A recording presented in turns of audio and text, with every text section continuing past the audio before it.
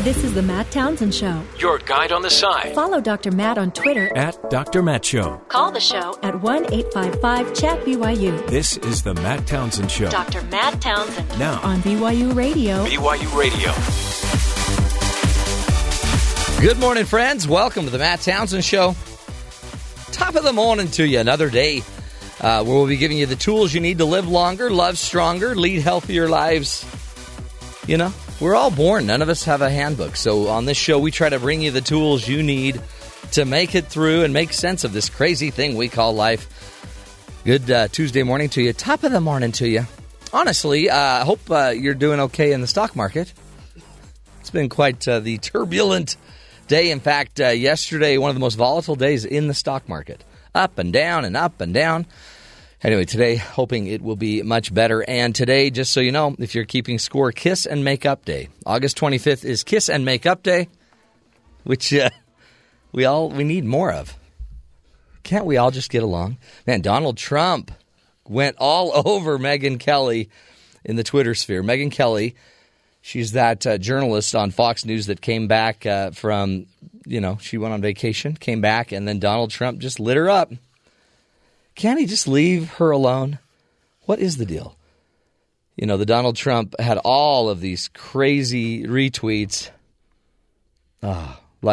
Basically, once again, recharacterized her. In a previous retweet, he called her a bimbo, and once again he retweeted something that someone else said. The bimbo is back in town. I hope not for long. Holy cow, can we not kiss and make up on that? You don't say that.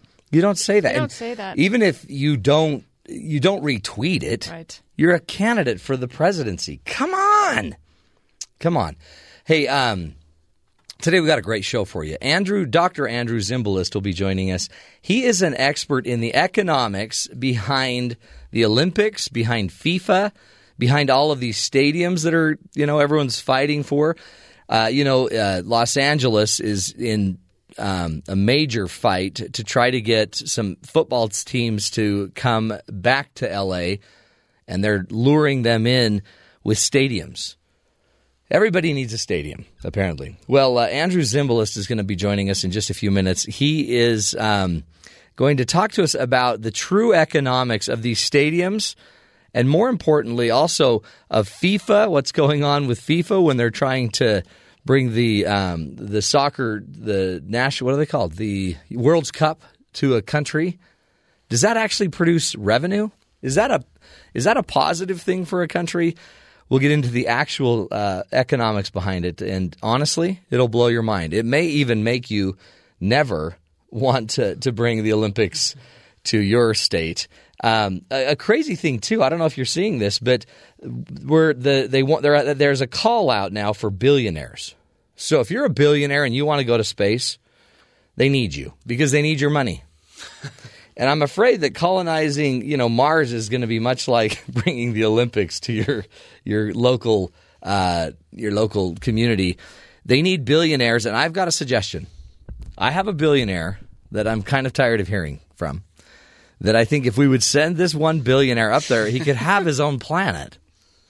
I'm not going to name names, but he's running for office. But it rhymes with dump. And it rhymes with pump and hump and dump. But so if you are a billionaire and you are in need of you want an adventure and you have some free time, we'll send you to Mars. We'll let you colonize it. Wouldn't that be great? Anyway, we'll be getting to that a little bit later as well. More stories, more ideas. But first, let's get to the headlines with our good friend Kathy Aiken. Good morning, everyone. Most of the Asian markets bounced back this morning, with big exceptions being China and Japan. Yesterday, global markets plummeted due to China's plunging stocks. The Dow Jones Industrial Average closed down nearly 600 points at the end of trading after falling 1,000 points at the opening. Here's financial expert Melody Hobson. Suddenly, U.S. stocks have corrected. They're down 10% from their highs, and they're at valuations that are much more attractive. We've been in a 6-year bull run, and bull markets don't go on forever. It may be an opportunity for investors to step in, and we may see some bargain hunters do just that. Investors were hungry to buy this morning as the Dow appeared ready to jump 400 points or more at the opening bell.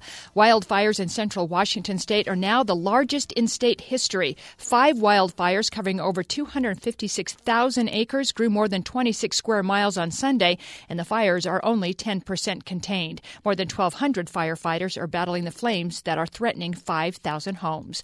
President Obama has reportedly given Vice President Joe Biden his blessing to run for president. Press Secretary Josh Earnest said at a White House briefing that Mr. Obama believes putting Biden on the ticket in 2008 was the smartest decision he's made in politics. Though he added Obama wasn't endorsing Biden, he said he wouldn't rule out the possibility of Obama making an endorsement for someone down the road. Aides expect Biden to make a decision by the end of September. IndyCar driver Justin Wilson has died from a head injury he sustained in a race over the weekend. Here's former Indy driver Eddie Cheever. Justin was a man that was totally in love with the sport that he chose as his life's ambition, that he was probably the favorite driver of all the drivers in the paddock. He leaves behind a very big legacy as to how a race car driver should act on and off the racetrack. The 37-year-old father of 2 was struck by a large piece of debris from another car that hit into the wall. Officials believed he was knocked unconscious, which forced him to hit an interior wall.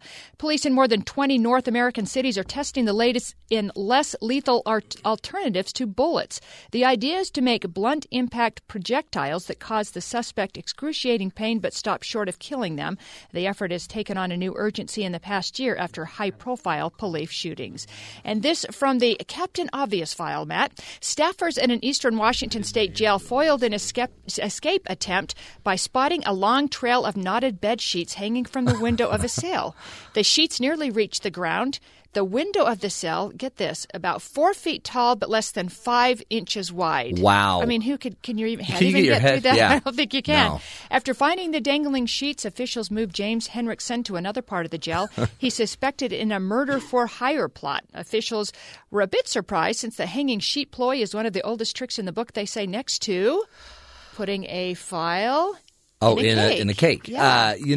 My son could get his head through the railings on your banister. You know the banister? Sure. So if he could get that's 5 inches or less. Yeah. So then I'm sure a criminal could get out 5 inches. You think? Oh, An sure. adult head could get if through you that? grease your ears.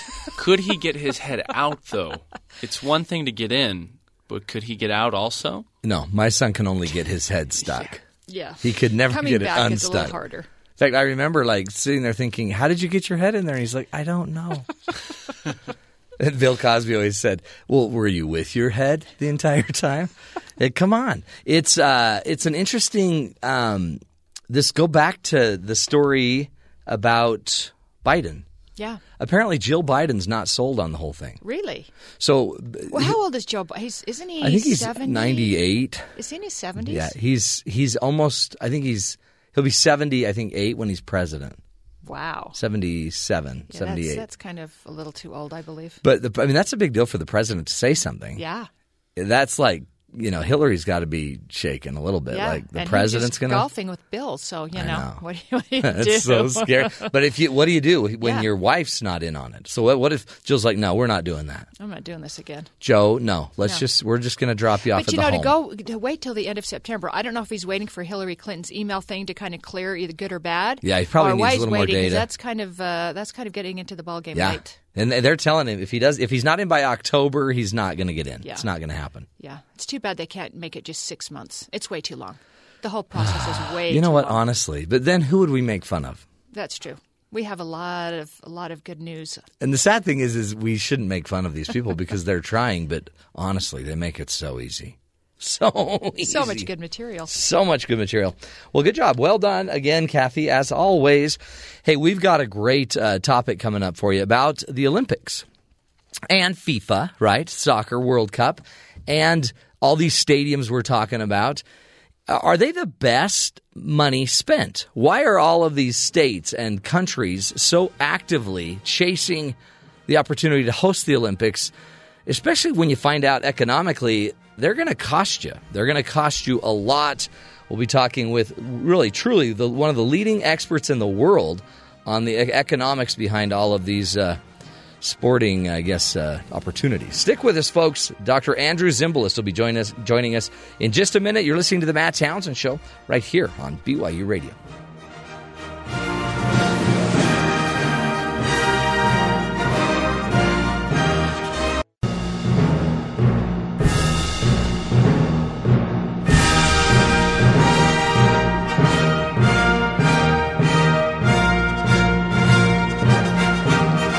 Welcome back, everybody, to the Matt Townsend Show. Now, when you hear that song, you think of your country fighting for its honor. Well, in the end, have you ever been involved in a city that hosted the Olympics? Man, you'd think you had just, touched the Queen's crown. It was the greatest thing in the world. Except what we're finding out now more and more about whether it's the FIFA World Cup, whether it's the Olympics. There's always scandal, it seems like, somewhere, looming around those events. But also, it may not be as financially beneficial and advantageous for the host cities as one might think. Joining us on the phone is Dr. Andrew Zimbalist. He is the author of the book Circus Maximus, The Economic Gamble Behind Hosting the Olympics and the World Cup. And he really is a world expert and guide, I think, to helping us see better what's going on behind the scenes of some of the world's largest sporting events. Dr. Andrew Zimbalist, welcome to the Matt Townsend Show.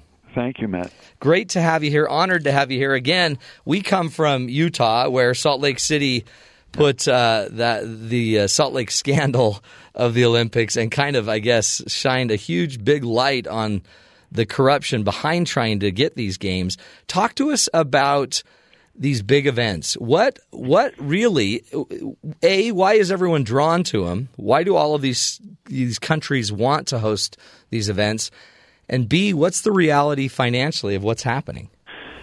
So I think what you find, Matt, is that as a general rule, the construction industry takes the lead in promoting the idea of hosting the Olympics or the World Cup. And the reason simply is that there's a tremendous amount of construction that a city has to do in order to host the Olympics or the World Cup. But let's just concentrate on the Olympics since that's what Salt Lake City was involved with. Yeah.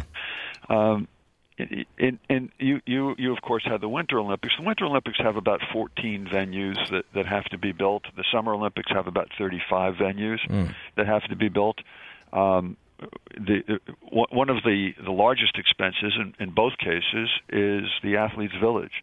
The Athletes' Village today costs somewhere between $2 and $3 billion to build. In the case of the Summer Olympics, you're talking about building, basically it's a whole village. You need 17,000 beds for the athletes and the trainers and their coaches, 17,000 beds. You need training facilities.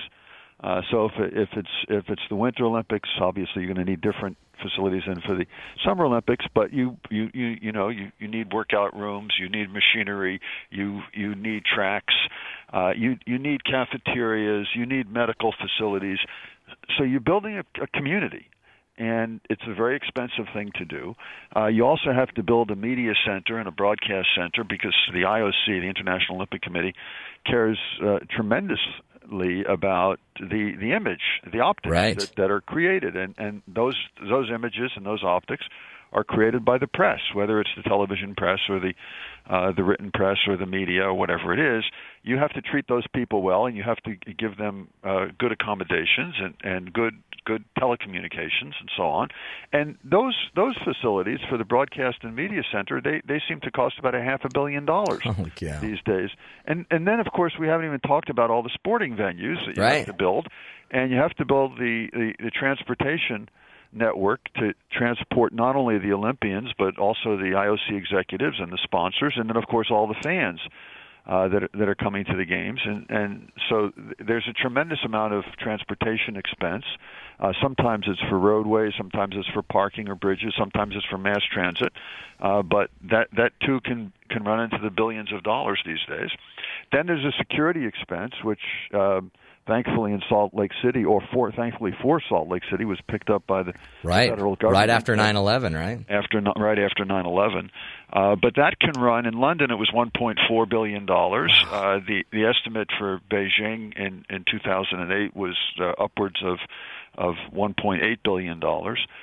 That number seems to be growing over time. So it turns out that there has been historically a tremendous escalation in the expectations of the IOC and in the presentation of something that's grandiose and grand and elaborate and very, very expensive. So that the costs going back from 2002 and then going up to what we see today, the costs have gone up manyfold. Yeah. So that's on the one side. London spent over $18 billion hosting the games. Their initial bid, what they said that they were going to spend, was $5 billion, and it was supposed to be privately funded. It turned out to be 85% publicly funded.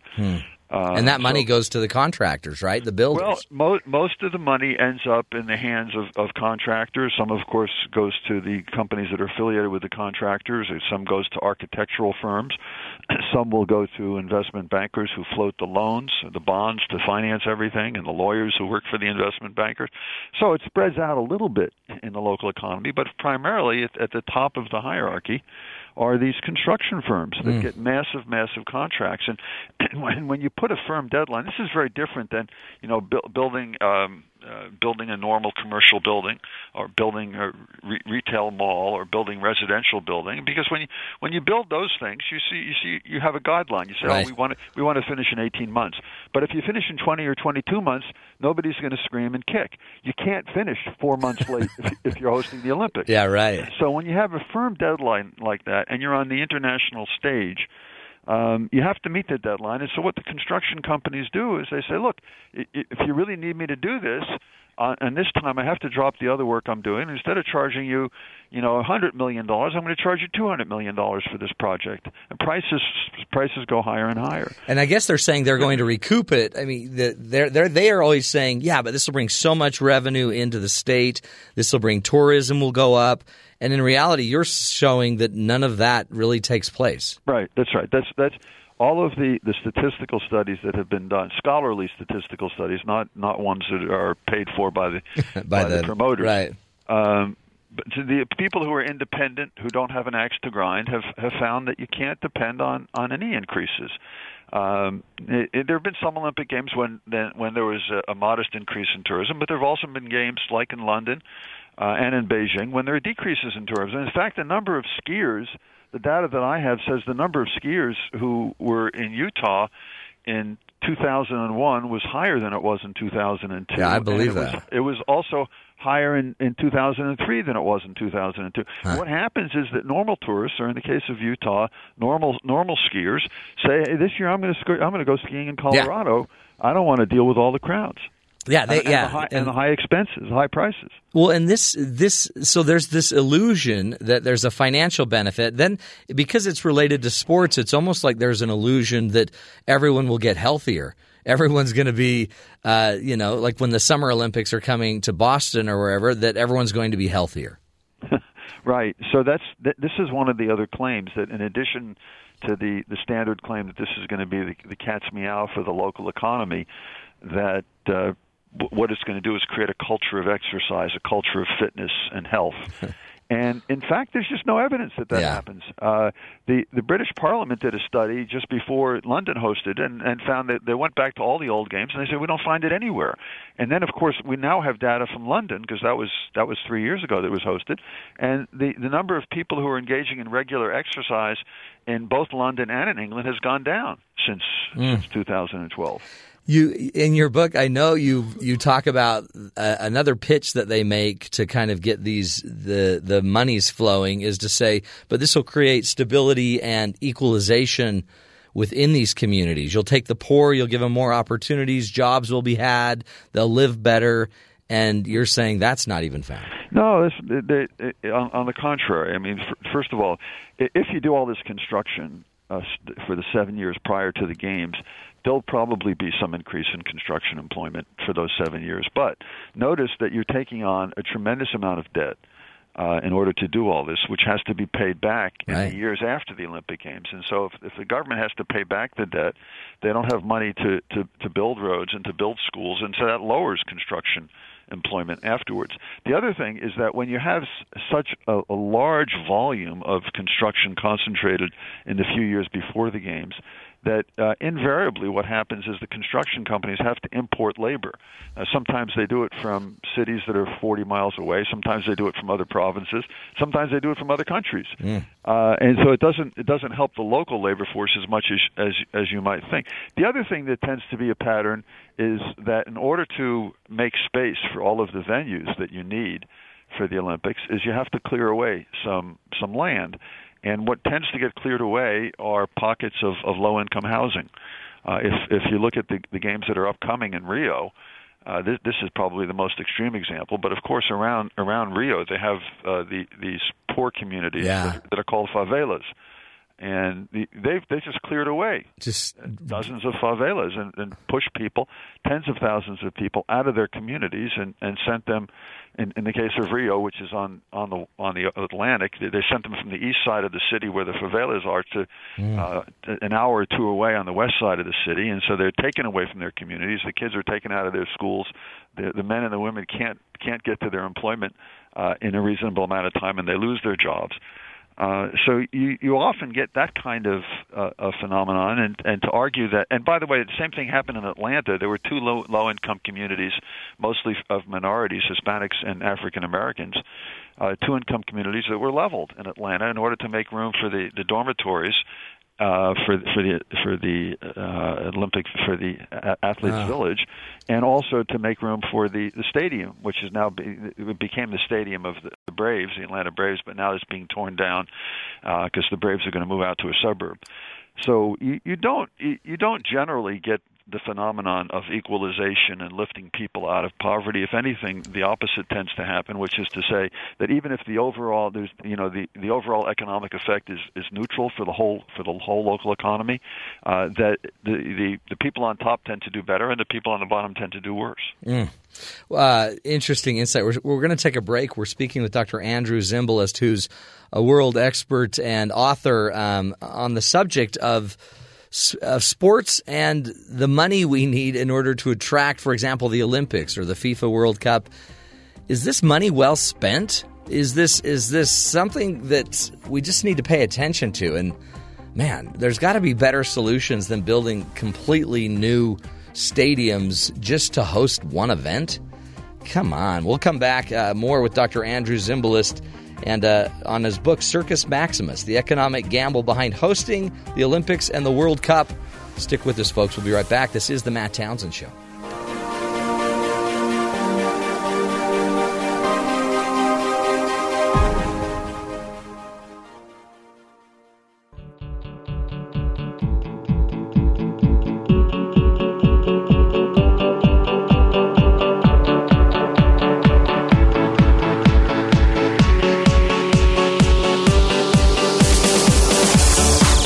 Welcome back, friends, to the Matt Townsend Show. You know, whether you're a sports fan or not, you know, countries around the globe are lining up to host the coveted Olympic Games and also the World Cup Games. You know that China spent $40 billion to host the 2008 Summer Olympic Games in Beijing. Russia spent $50 billion for the 2014 Sochi Games. And interestingly, according to our expert that's on the line with us, Dr. Andrew Zimbalist, he tells us that of all of the Olympics held, I guess the Sochi Olympics Winter Games were probably the least successful. Is that right, Dr. Andrew Zimbalist? I think that's right. And Matt, I think it's important also to clarify that when the estimate comes out that $51 billion was spent by Putin or by Russia on the Sochi Olympics, that we have to take that estimate with a grain of salt because, of course, Mr. Putin tells us what he wants to tell us. It's and true, doesn't huh? tell us what he doesn't want to tell us. Yeah. There's actually a very well-respected consulting firm in Moscow that estimated that the games cost $70 billion. Oh, wow. So, but you're right. I mean, $50 billion in and of itself is eye-popping, right? Because, But $70 billion. When you think about how much money was generated from selling tickets and from the share of international television money that Russia got from hosting the games, it was probably on the order of $3.5 to $4 billion. Holy cow. So on one side of the ledger, you've got a cost of $50 billion plus, maybe $70 billion, who knows? And on the good side of the ledger, you've got $3 or $4 billion. That's not a very good financial balance. No, and they're importing snow. And on the ski resort mountain slope, it's 65 degrees. That's right. It's exactly crazy. What happened. And it's although the situation will be a little bit different, it's not going to be a lot better in Beijing in 2022. Beijing was just awarded the Winter Olympics for 2022. They become the first city to host both the Winter and the Summer Olympics. But Beijing, of course, doesn't have any mountains. Right. So people are going to have to travel 120 miles to the north, close to Inner Mongolia, to find a mountain in order to find some slopes and some mountains. But those mountains, although it's cold enough up there, unlike Sochi, they don't get any snow because this is actually right next to the Gobi Desert, and it's just very, very dry there. Oh, my heavens. China and Beijing are in a desperate water shortage. They spent billions of dollars to create a system where you bring water from the south of China up to Beijing just to keep people alive in Beijing. Right. And now they're going to be putting all this water into making artificial snow. Well, and Rio, the swimmers and the cruisemen and the oarsmen on their it's just they can't even go in the Rio water.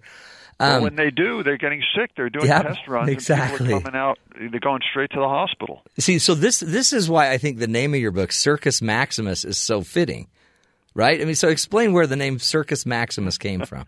Well, Circus Maximus, of course, refers to the large amphitheater in the ancient days where they held sporting events and other events in Rome, but. What does it mean today? Today, this is a circus, right? That's right. This is what the biggest goes on circus. Is a circus, and as Maximus means that it's a maximum. Mm-hmm. It's the maximum circus. So I think it's an appropriate name. It's always fun to write a book and have such a good name for it. Oh, it's like you couldn't have hit it better. That was awesome. I know you've got another thing you've got to get to right away, but really we then see in L.A. that there's a huge fight and game over moving football teams if they don't get a stadium But overall, whether it's the Olympics or whether it's FIFA Soccer World Cup or it's just the local stadium in your community, having a stadium doesn't necessarily bode well for the community. Is that what your research shows? A stadium by itself or an arena by itself does not. It doesn't help economically. I mean, it's up to the local people to decide whether it helps them socially and culturally or not. I think in many cases it does. It does. That has some benefit. It's fun to have the Utah Jazz around because you have somebody to root for. That's right. You have something that people in the community all relate to. Not all, but maybe 60-70% follow. You talk about it at the water cooler. It creates a sense of community. It's some identifying cohesive factor in your community. So sure, on a social and cultural level, maybe you want to invest in that, but don't invest in it because you think it's going to create jobs or raise your income. There's no evidence for that. Now, sometimes, frankly, if and this is not the typical case, but it happens sometimes, the owner of the team actually pays for the facility. Sure. Or sometimes the owner of the team will commit to investing in ancillary property. So around the arena, they'll build a hotel and they'll build a commercial center, or they'll build residential things. So sometimes the whole package, not just the sports facility itself, but the entire project can have a positive effect. And that's why it's very important to look at the details. The devil's always in the details. Look at the details of the financing package and the details of the lease package and the details of the entirety of the investment package. And if you negotiate it the right way, you can make it work out for you. But don't believe that just because you're building an arena or you're building a football stadium or whatever it is, it's going to make your economy grow. Think about a football stadium. If it's a college football stadium, they play 6 games a year there. Yeah. Last time I checked, there are 365 days in a year. Or if it's a professional football stadium, they play 10 games a year there, and maybe you have a Bruce Springsteen concert, maybe you have an evangelist, and so instead of 10 days, you have 15 days. Maybe Donald Trump will come rent it out. Oh, my Lord. But, I guess that's the point, is it's 20 events a year, and meanwhile, especially if the city has to carry the burden, right? And yeah, so in a football stadium, if you're talking about an NFL stadium like they're doing in L.A. now, you're talking not only about 8 acres for the stadium footprint itself, but then you need another 20 or 30 acres for parking and tailgating. You're using the facility, whether 10, 15, 20 days a year out of 365. The other 340 days or 350 days, it's dark. How does that help a local economy? No. If it does anything, it promotes crime. Yeah. Well, yeah, then it just sits there kind of empty, right? Right. Yeah. As I let you go, what would you say to all of our communities, all of our states that are sitting there thinking, hey, let's go after the next FIFA World Cup? What advice would you give us, our politicians, when it comes to, sporting, bringing in the sporting events? You just have to look at it really carefully. Only look, at the end of the day, FIFA and the IOC are international monopolies, and they happen to have products that are very popular. And when you're a monopolist and you have popular products, you take advantage of it. And the way the IOC and FIFA do that is they get the cities and the nations of the world to bid against each other. So you have a worldwide competition, and normally when you have a powerful monopoly within a country, the government sets up a regulatory agency to make sure that the consumers are relatively not exploited too much. Right. But here you have an international body, and there's no regulatory agency internationally that can do anything about what FIFA and the IOC does. So you're putting yourself into structurally a very disadvantageous situation, into a situation with market power. The other side has a tremendous amount of market power, and you've got none. So you just have to be very careful about it. And I've spoken to the mayor's office in Los Angeles in the last couple of weeks. I think there's a chance they're looking at it in a pretty sober way. There's a chance that they're going to put out a bid that just might turn out to be okay. We still don't know all the details. Yeah. But it's possible to do it in a reasonable way. It's just not usually done that way. Yeah. In fact, if you already have the resources, like I could see Utah bidding again on a Winter Olympics down the road, but we seem to have the resource. We seem to already have the venues. We have a lot of things that are already made. Deal. Exactly. Yeah. But if you have to go reinvent the world, that's crazy. Well, we appreciate you, Dr. Andrew Zimbalist. Good to talk with you, Matt. Thank you so much. Keep up the great work. Again, his book is Circus Maximus, The Economic Gamble Behind Hosting the Olympics and the World Cup. Man, it really, when you think about it, it's such a gamble. And it's not, it's not to be taken lightly. I remember Utah, we were very into the Salt Lake Olympics. Everyone was so into it. And then that's when that scandal came out. And if you remember, the scandal was about how you have to go about obtaining the bid when you're dealing with these international monopolies. And the scandal was basically you have to kind of bribe them. You got to grease the skids a little bit. And that was the way you make some movement happen. All of a sudden, some other country wins the bid ahead of you simply because, they gave cars away or whatever. I mean, you think about it, the FIFA World Cup's going to Qatar, which is a kind of a known terrorist supporting state, and FIFA's going to be playing there in 120-degree deserts where we now have to air-condition stadiums in order to play? What? It seems crazy. But it's a big deal. So, folks, sure, it's entertaining. But there are smarter ways to do it. And so if L.A. can pull it out, and again, L.A. has the resources. They already have enough venues. You probably don't have to go building a lot of new things, maybe a little, whitewashing here and there. Some buses to move people around that you don't want seen by the national press. Anyway, interesting stuff. Isn't it amazing, too, how we are all so caught up in sports that – I'm telling you, I don't know how Brazil's doing it. How do you build many stadiums for football and soccer and then to hold the World Cup and then bring in the IOC and the International Olympic Committee and host the Olympics back to back? That's a lot of money. And to go into debt for that, probably in the end, not worth it. We'll take a break, my friends. Come back, continue The Matt Townsend Show, again, trying to give you the tools to help you live longer and love stronger. When we come back, we'll do a little Coach's Corner, give you some tools and ideas about your relationships. Stick with us, folks. This is the Matt Townsend Show. You're listening to us right here on BYU Radio.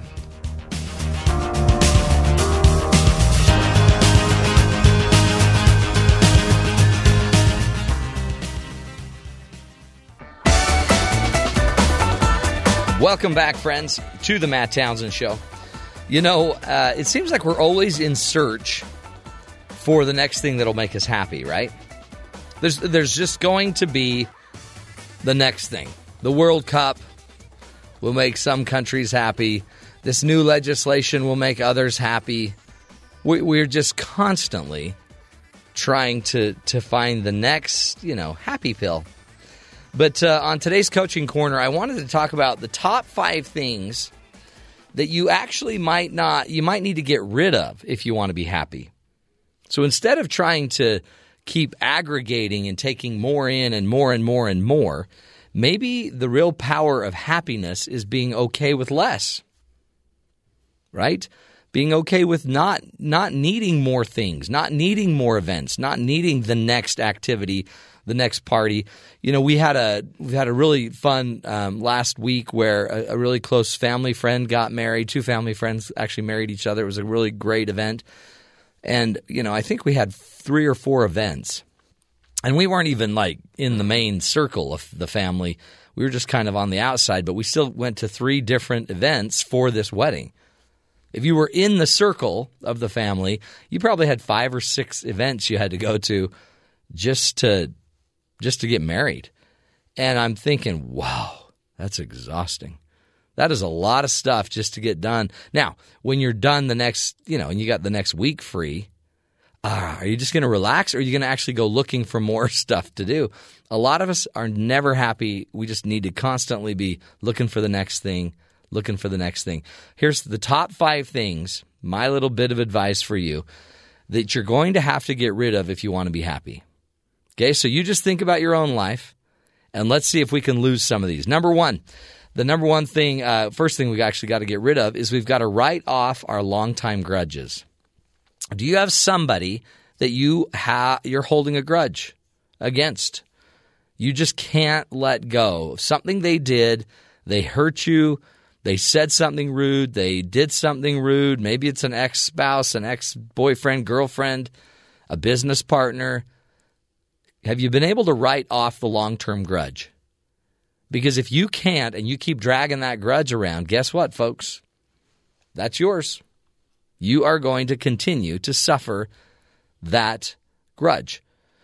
And remember, interestingly, the other person that you're holding the grudge against, they probably don't spend any time thinking about you. They may have moved on. Oh, I know, that makes me so mad. I hate it when they hurt me and then they move on easily. And I just have to take my pain and suffer with it for the next year. Long-term grudges, folks, they'll kill you. They'll kill you every time. And so one of the activities I'd suggest to help you move forward, commit yourself that you'll write the source of your grudge. Write them a letter. I want you to sit down and write this person that hurt you a letter. Oh, well, I'm not going to mail it. No, I want you to write it as if you're going to hand it to them. And just get all your enemy, get all your venom out, get all your energy out. And I want you to get it all out in a couple, 2, 3, 4, 5 pages worth of writing. And I want you to handwrite it if you can. Oh, that's too exhausting. I know. I want the energy to come out of you. I want you to feel exhausted having done it. Write the letter, finish the letter, sign the letter, and seal it in an envelope. Now the energy's out, the pain is out, the grudge is out. Then you can decide if you're going to do something with it. I'm not saying you need to send the letter, but I want you to build a realistic plan to replace the grudge now. Now that you've got the energy out, what are you going to fill it up with? Are you going to fill it up with more purpose, more vision? What are you going to replace that grudge with? Find something that truly motivates you. Go rebuild the business. Go find new friendships. Grow new friendships. Fill it up with something else. And intentionally say, I'm going to fill this space with another friendship. I'm going to fill this space with another opportunity, a business opportunity, and I'm going to knock it out of the park. And then use that same energy that you used to spend feeding the grudge, use it right now to just go move your life forward. So rule number 1, write off the long-term grudge. If you want to, if you feel prompted to, send the letter and just get it out of your system. If you don't, I've seen people do the craziest things. They burn the letter. They have some formal, process to let the great spirits of the earth take the letter away and take the energy away. I've seen people just take it out, put it on a tree, and shoot the crud out of it. The letter, of course. Nothing else. The second basic tool or thing you got to deal with and let go of is you got to quit taking the emotional bait. Man, if you notice that a lot of times you take the bait, when somebody says something to you that makes you frustrated, you take the bait every time. I sit and watch my kids fight, and they're playing, and I can see the older one's kind of teasing the younger one, and it's like in my head I'm like, don't take the bait, son, don't take the bait. One of you is going to end up crying, and it's not going to be the older one. But boy, as soon as he starts taking the bait, it's game over. And then the whole day for that kid is ruined because his older brother was teasing him. That happens in all of our lives. We have people that know how to push our buttons. And as soon as you gain the power of letting go of your need to respond to it, just smile and walk away. And the minute you walk away from somebody that's trying to hurt you, you've taken your power back. Examine people in your life, here's an activity for you, who are most likely to try to tip you over emotionally. The ones that push your buttons. It could be the one just at Christmas once a year that just says that one thing that ticks you off. You'll notice their behavior is fairly predictable. And so if it's so predictable, you can figure out a plan for how you're going to handle it. Next time this person says this one thing that makes you so frustrated, what are you going to do? Come up with a plan. And what I like to do is just say the same thing over and over. Oh boy, there you go again. Never happy. And then I walk away. There you go again, trying to make me mad at you. Ugh, silly, and then walk away. But as soon as you have the power to not react, holy cow, that's one of the most powerful things you can give up are your reactions, because in the end, they're not going to help you. They're not going to help you. Number 3, avoid the empty calories of negativity. Some of us are so into just carrying negativity with us. And the reality is it's just empty energy. So you can be as negative as you want. It just doesn't feed you. It just won't feed you. So I just suggest as an activity, make it a goal every day to find the stuff that's working. Find some positive things that happened to you today. And start making a list. Just 3 a day. 3 positive things that you found beautiful or wonderful or an example of something that just was very positive. Once you start counting your many blessings, you know what? Amazing things start to happen. Teach your children, for example, how important it is to see the good and have them make a note of it. When they sit down to dinner, why don't you go around the table and have everyone give you a chance, and everyone shares one thing that happened in their day-to-day that was really positive. I'm telling you, if you spend 1 month writing down 3 positive things a day in your life, you're going to see positive. And you're going to notice that the calories of the positive are much more fulfilling and give you so much more and better energy than the calories that come from the negative stuff of life. You know, the emotional calories I'm talking about. So let's avoid the negativity. The 4th thing we need to get rid of the same old stories. Get rid of them. You're done. Quit telling the story if it doesn't work, right? It doesn't work anymore. If you have to have a story for why you do something that's dysfunctional, then you keep just believing the story. It doesn't matter why you didn't work out today. It doesn't matter why. There's a million stories. Well, I was really busy, and today I had to get up super early, and great. But the story doesn't replace working out. So quit telling it. A lot of us think, if I've got a really good story, it justifies why I'd completely eat 2 boxes of Twinkies a week. It doesn't matter. Well, my mother was really hard. It doesn't matter. If you keep telling the story automatically justifies your problem. So don't justify it anymore by having a story. And I'm not telling you that there aren't real stories. People have real reasons to be mad. But if you keep retelling the same old story about how broken down you were and how misused you were, it's not going to help you. Yesterday we spent some time with Kimberly Giles talking about this, the victim life and the victim story. And it's the exact same thing. If you keep telling the victim story, you remain a victim. One of my great heroes is Elizabeth Smart, who's kidnapped by a crazy psycho, and she will not be framed as a victim. She's a victim's advocate, but she's not going to be framed by this yahoo the rest of her life. She's moved on. Sure, she was victimized, and she's changing her life and doing this, and she feels good about herself and is having a baby, and she's a powerful woman. Get rid of the story. Turn it into something else. Clean it up. Make it more positive, more powerful. Put yourself back in the power position.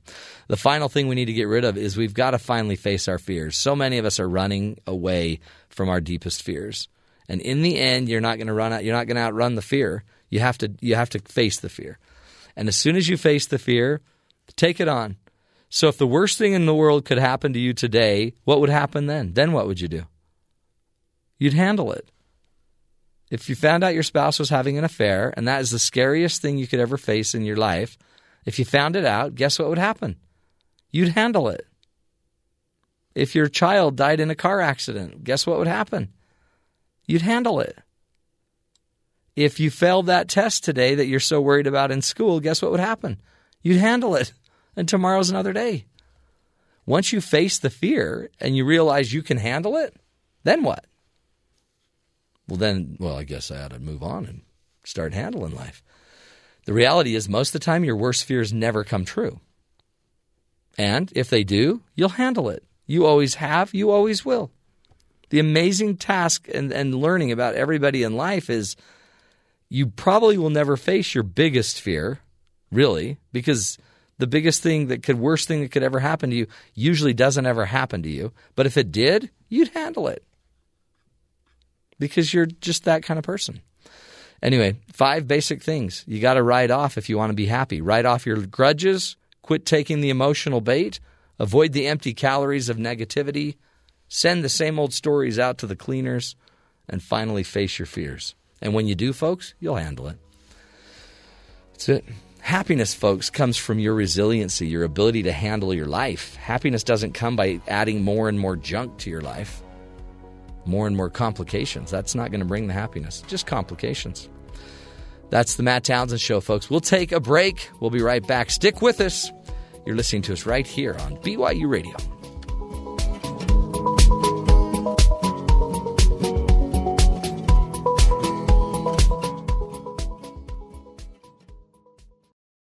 This is the Matt Townsend Show. Your guide on the side. Follow Dr. Matt on Twitter At Dr. Matt Show. Call the show at 1-855-CHAT-BYU. This is the Matt Townsend Show. Dr. Matt Townsend Now on BYU Radio. BYU Radio. Good morning, everybody. Welcome to the show. Dr. Matt here, your coach, your guide on the side. Welcome to the program. Man, we got a great show for you coming up. Warren Price will be joining us. He is he's a therapist that helps people cope with their stresses, especially PTSD, through nature and recreation. Meaning, how about fly fishing? And, nothing can frustrate me more sometimes than trying to go fishing. But have you been on the Provo River? Yes. Oh. It's beautiful. It's beautiful. We went floating. We floated the Provo River just in tubes. Mm-hmm. And it was. Did you fish too, though? No. Fishing, we no? actually ruined Just a lot floating. of fishing for people. We just they don't like that when you're screaming as you're floating down the river. And the water's really cold, and so, but it's very peaceful. So 80% of the time, incredibly peaceful. 20% of the time, ticked off because I'm stuck in some tree somewhere that's overgrown. So speaking of fishing, are you the one do you like to put the worm on the hook? I don't mind that. Can you do that? Okay. Yeah, I don't mind that. Do you clean the fish? Oh, no. You don't do that. In fact, I choose to catch and release, not because I'm an environmentalist, just because I do not want to clean that fish. The fish, and I never really liked fish. Mm-hmm. Did you like fish? Yeah, I'm not. No, I don't like fish. I used to go deep sea fishing with my grandparents, and that was fun because you always had a bait boy, and the bait boy would do all the work. The bait boy. They call him the bait boy. Okay. Well, I've been broken down, scattered around, and I'll pick up. Thanks, Mike. That's Mike's favorite song. That was a good promo just thrown in there. Very Mike good. just put his head down on the board, and then the next thing you know. I was pressing and it wouldn't do anything. Hey, this did you hear that? Did you hear about your ground beef? No. Do you like to eat like Not hamburger? Sometimes. I don't eat a lot, but sometimes. Why? Well, I eat a lot. You do? Maybe not anymore. A close look at ground beef reveals some pretty disturbing stuff, according to Consumer Reports. Their investigation found that some 300 packages containing 458 pounds of ground beef that were bought at stores of all kinds in 26 cities, and every single package contained fecal contamination. Oh, my. Well, there goes my hamburger for today. Not going there for lunch. It's more than just gross, they say. It can cause serious illness when beef isn't cooked to the recommended 160 degrees Fahrenheit. See, and I like mine rare. I did too. I used to. Not anymore. How rare do you want it? I want the fecal matter just raging. Anyway, apparently these cows, I don't know, apparently they're messy. I would think, yes. And they get a lot of manure on their skin, which contains this bacteria. And then when they get into the processing plant, it doesn't always. Oh, wow. Anyway. That just ruined everybody's breakfast or lunch, wherever they're at. I don't want to be a downer, but let's just go with chicken today. Yep. I'm sure chicken's got its own problems. We'll find out that tomorrow's yes. show. Anyway, not to blow that. Let's shoot it over to Kathy and see if she's got better news. I do. Starting off the top, U.S. stocks rebounded this morning as the Dow climbed back over the 16,000 mark. Also this morning, the Chinese central bank cut interest rates by 0.25 percentage point. Economist Max Wolf talks about the effect to everyday people. Suddenly, U.S. stocks have corrected. They're down 10% from their highs, and they're at valuations that are much more attractive. We've been in a 6-year bull run, and bull markets don't go on forever. It may be an opportunity for investors to step in, and we may see some bargain hunters do just that. Investors were hungry to buy this morning after the Dow closed nearly 600 points at the end of trading yesterday. Two Republican leaders are hoping to make Donald Trump's quest for the GOP nomination more difficult. Party leaders in Virginia and North Carolina are reportedly considering a push to make candidates who enter the Republican race to pledge not to run as a third-party candidate and support the eventual nominee. That's something Trump would not do at the first debate. The officials say they hope this proposal will convince Trump to be more fully committed to the Republican Party. Meanwhile, speculation continues to swirl over whether or not Vice President Joe Biden will enter the presidential race. His aides say he'll make that decision by the end of September. White House Press Secretary Josh Earnest said he wouldn't rule out the possibility of President Obama endorsing someone before the future nominee is selected. IndyCar driver Justin Wilson died last night after he suffered a head injury during a race at Pocono Raceway on Sunday. Wilson was hit after a car ahead of him hit into the wall. The accident is now raising concerns about the safety of the sport. Justin was a man that was totally in love with the sport that he chose as his life's ambition, that he was probably the favorite driver of all the drivers in the paddock. He leaves behind a very big legacy as to how a race car driver should act on and off the racetrack.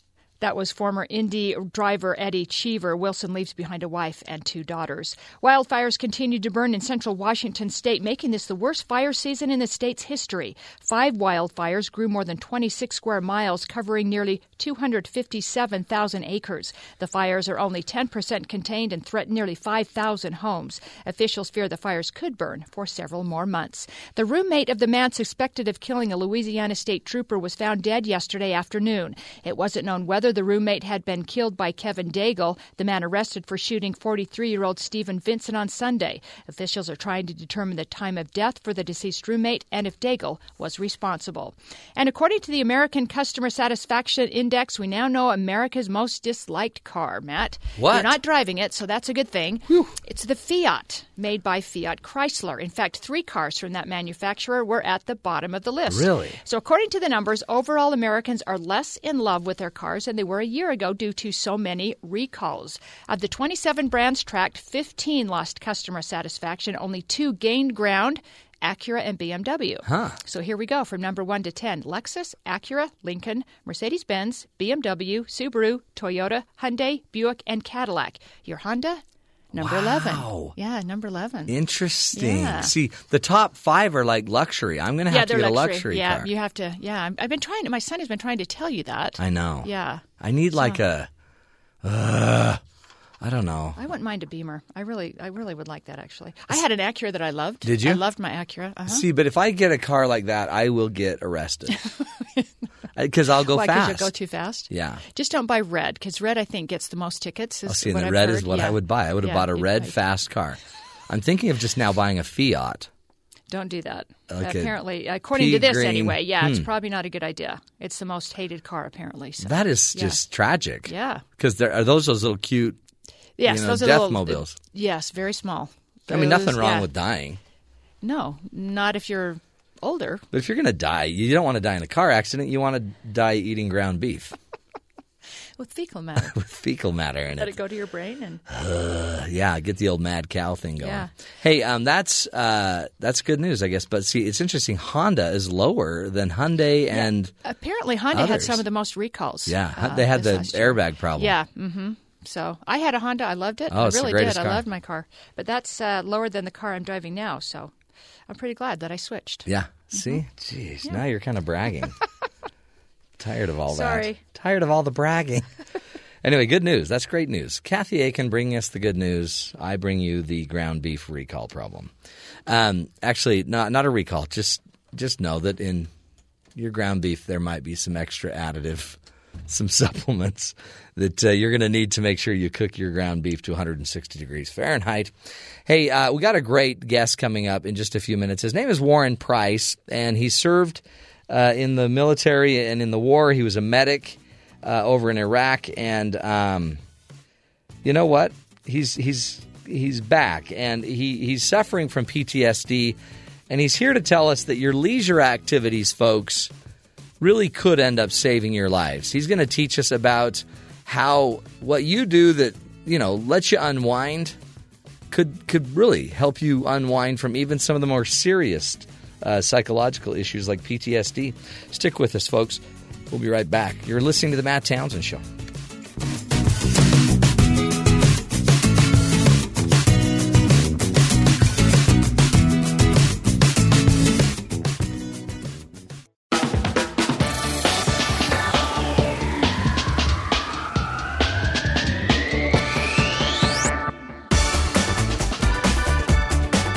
Welcome back, friends, to the Matt Townsend Show. How do you deal with stress? For many of us, time with nature, anything from biking to hiking, picnicking, meditating, just walking out in nature can be very beneficial. But what are you supposed to do when it comes to extreme stress? Our guest today, Warren Price, has an incredible story he's here to share with us. Upon returning from Iraq, Mr. Price, who was a medic over in Iraq, experienced all of the symptoms of PTSD. Where he found peace, however, has changed his life and is changing the lives of others. And it has to do, believe it or not, with fly fishing. He joins us now. Welcome to the show, Mr. Price. Warren Price. Hello, Matt. Thank you for having me. You bet. Great to have you here. Now, you were a BYU alum, right? I am. I graduated, I finished my master's degree there in 2013. Good stuff. And thank you for your service over in Iraq. I mean, that really is kind of the beginning of your story, isn't it? Thank you. It is, actually. Talk to us about what happened. You were a medic over in Iraq, and I'm sure you saw more things than you ever needed to or wanted to see. And then you came home and started suffering PTSD. It was. A lot of people, I came home from Iraq, and I knew so many people who had gone through what I would think were more harrowing experiences than I'd ever had. But you put it well. I saw more than I care to have seen. But I did come home and thinking, it was all over. I was hoping to just move on with my life. And unfortunately, after just a few weeks at home, I began to become paranoid around other people. I was having difficulty going out in public. Even going to the store, going to Walmart was unbearable just because there were groups of people. Driving on the highway with any kind of traffic was stressful. Even going to work, and that bled over into my family life. Unfortunately, at the time it's not unfortunate that we had kids, but unfortunately for my family, they were still very young, and as young kids will do, they get noisy and sometimes they cry. Right. And for me, that was a trigger, and it brought back, some pretty painful memories. And at the time, I just didn't have the tools to deal with them, and I became unbearable at home. I had an explosive temper. It was almost as though I was the Hulk. One minute I was this mild-mannered Dr. Baxter, and the next minute I was this raging lunatic throwing things and screaming and yelling, and nobody knew exactly what would set it off. Huh. Well, and when I think about that, you were one of how many soldiers that are coming back with similar issues. PTSD it's very commonplace now, isn't it? It is, and the thing is, I think it has always been commonplace. It's just in past generations, they didn't know what to call it. Whether it was, that person's just weak-minded, or he's shell-shocked, or he's got, they had so many different names for it. It didn't actually finally get a psychiatric name until 1985. But it is, the estimates are somewhere between 20 to 40, even as high as 60% of people who go and experience combat will come home with some form of post-traumatic stress disorder. Wow. Many people, though, in the military don't want to admit it, because admitting that there's something psychologically wrong with you is tantamount to admitting your career is over. And for me, I didn't want my career to be over, but my symptoms spiraled out of control. I had a confrontation with a first sergeant, with a commander, that I ended up being ordered into treatment. And as that progressed, it definitely put an end to my career. Yeah. As a National Guardsman, and even in the military. Well, and maybe thank heavens in a way, right? Because it may have gotten you into treatment when you wouldn't have done it otherwise. Pardon me. Yeah. I'm sorry, didn't mean to. No, you're good. Cough. What's common with a lot of veterans is they will try to treat themselves, whether it's use of illicit drugs or alcohol, or unfortunately, in a lot of cases, it turns out to be suicide. And it's a sad statistic. When I came home in 2005, 18 veterans a day were committing suicide for various reasons. Yeah, right. But a lot of it had to do with post-traumatic stress. Sadly, now I've been home 10 years. That number's around 32, and it's indicative that we're trying everything we can, but at some point you do get to the end of your rope, and it doesn't seem like there's any hope. I've been in that situation. I was hospitalized twice because I got to the point where I was ready to take my life, and it was I spent a couple of times in acute psychiatric care facilities, and it was after one of my stays in that hospital that my wife actually found a solution for me. She had a friend from high school who also was a combat veteran, only from the Gulf War, and he'd been suffering, multiple issues, and he had used fly fishing to rehabilitate himself.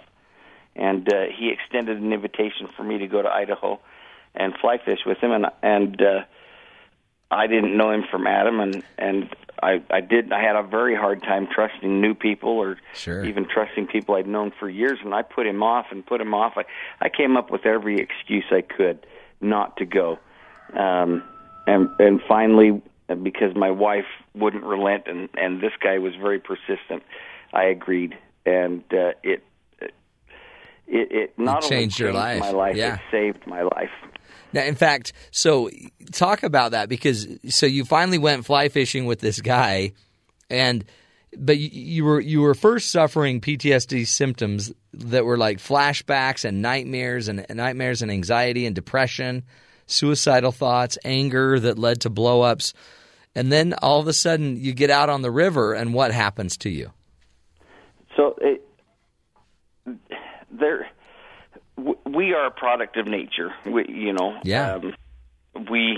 I think we're created by the same hands that created nature. And once we get out in nature, there's a chord within us that rings true.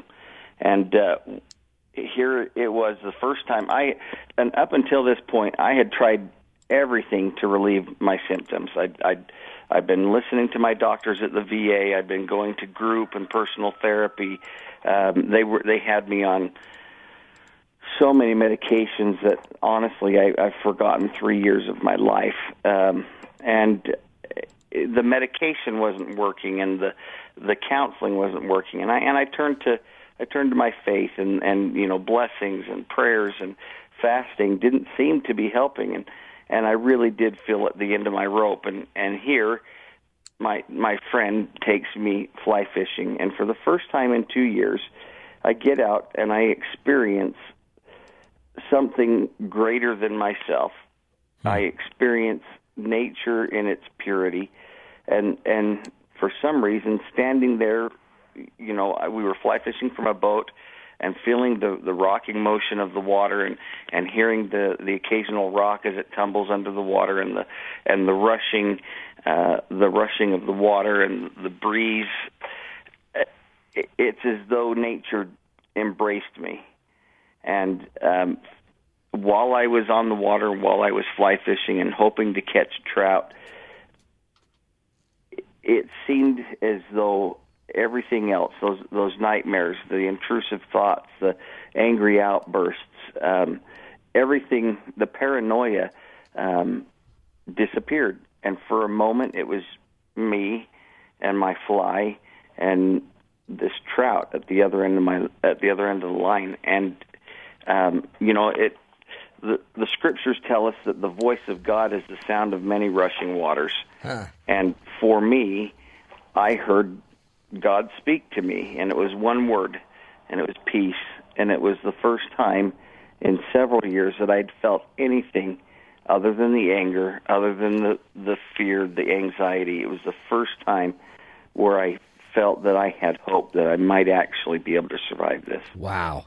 And what a blessing, really, to be able to sit there and to just start almost allowing your pain to kind of be washed down that river. Exactly. There's something about nature that does cleanse us. And like I said, we're a product of nature. Yeah. And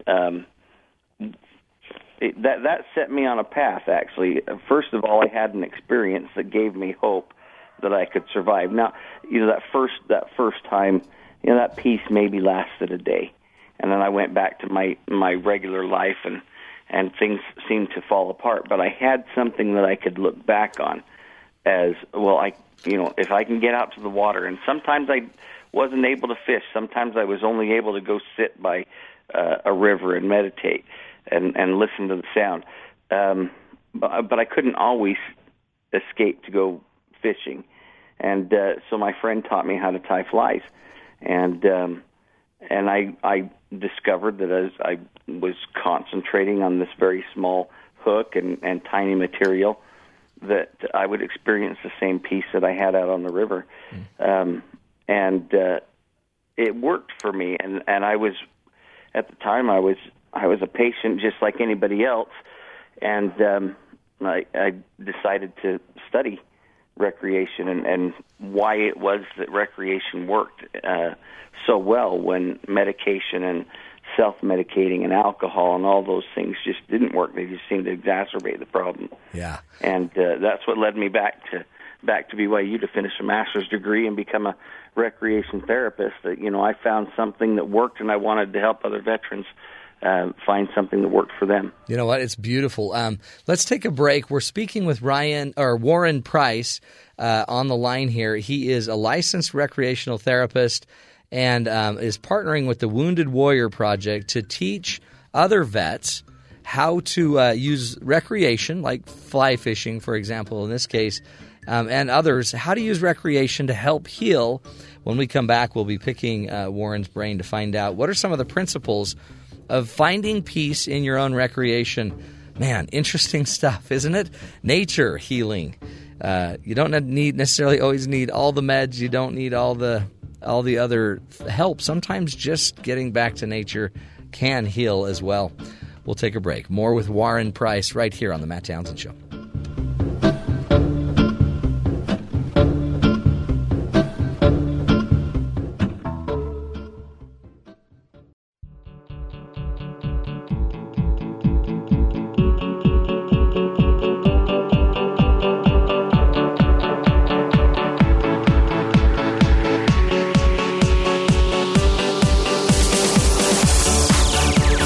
Welcome back, friends, to the Matt Townsend Show. Where do you heal best? Where do you find your peace? Our guest, Warren Price, is joining us, and he found his healing on the river after coming back from the Iraqi war and having seen many things that we probably shouldn't have to ever see and just experience. He came back with PTSD, post-traumatic stress disorder, and was suffering some of the horrible, really, repercussions of that disorder. And as part of that, even didn't want to continue life. Eventually, he was basically told he had to go get help. But the help that seemed to help the most was just on a river and fly fishing with a friend. Warren Price, welcome back to the show. Thank you, Matt. You bet. And you now are you're a recreational therapist, a licensed recreational therapist. You now have done this enough where you said at first, you'd go to the river, you'd feel all of that peace, and it would last maybe a day. But over time, you found healing on the river. What are some of the steps? What are the principles that you noticed you went through that created a healing that's more lasting now that lasts more than maybe a day? I think that the first and foremost with post-traumatic stress and any kind of stress, and actually I think it can be extended to any kind of difficulty that people go through. The major problem is that we focus inward, that we're looking at our problem. It becomes so large that we can't see anything else. And it either leads us to feel sorry for ourselves, or it leads us to feel overwhelmed, or the problem is that we're focusing inward. And the first step is to realize the need to look outward, and in some cases to look upward. We need to be able to connect with something larger than ourselves. Now, I know that oftentimes people will, it sounds a bit trite that they'll say, well, you really need to look outside of yourself, or, you need to look at things via the big picture. And that's easier said than done. But the first step was being willing to try something new, and to hope that something would work to ease my suffering. And once I found that, and I found that I could consistently either return to that, or for me, I began to expand into any kind of recreational activity: painting, sculpting, horseback riding, hiking. Fly fishing isn't going to work for everybody, right? But there will be an activity that works for everybody. It's just a matter of finding that and working until you find that. But for me, the key to really getting better was after I had found something that worked, I felt a need to reach out and help others who were suffering. I needed to connect with something, a cause bigger than just my PTSD, and that meant I needed to reach out and help other veterans. Now, there's been some great programs, and you mentioned that I've worked in the past with Wounded Warrior Project, and there's many other programs out there. The National Ability Center in Park City, the Project Healing Waters. There's projects going on all over the country where people have realized veterans. And what we discovered in my family is that you can take the veteran out of the home situation and you can treat him for a few days and he'll be better.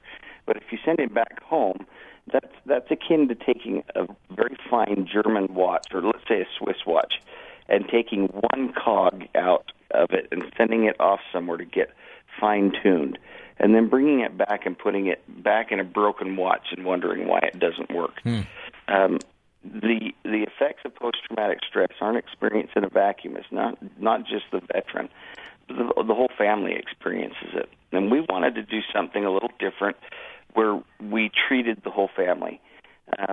Now, currently insurances don't cover this, and some of the organizations are starting to expand out and work with the families.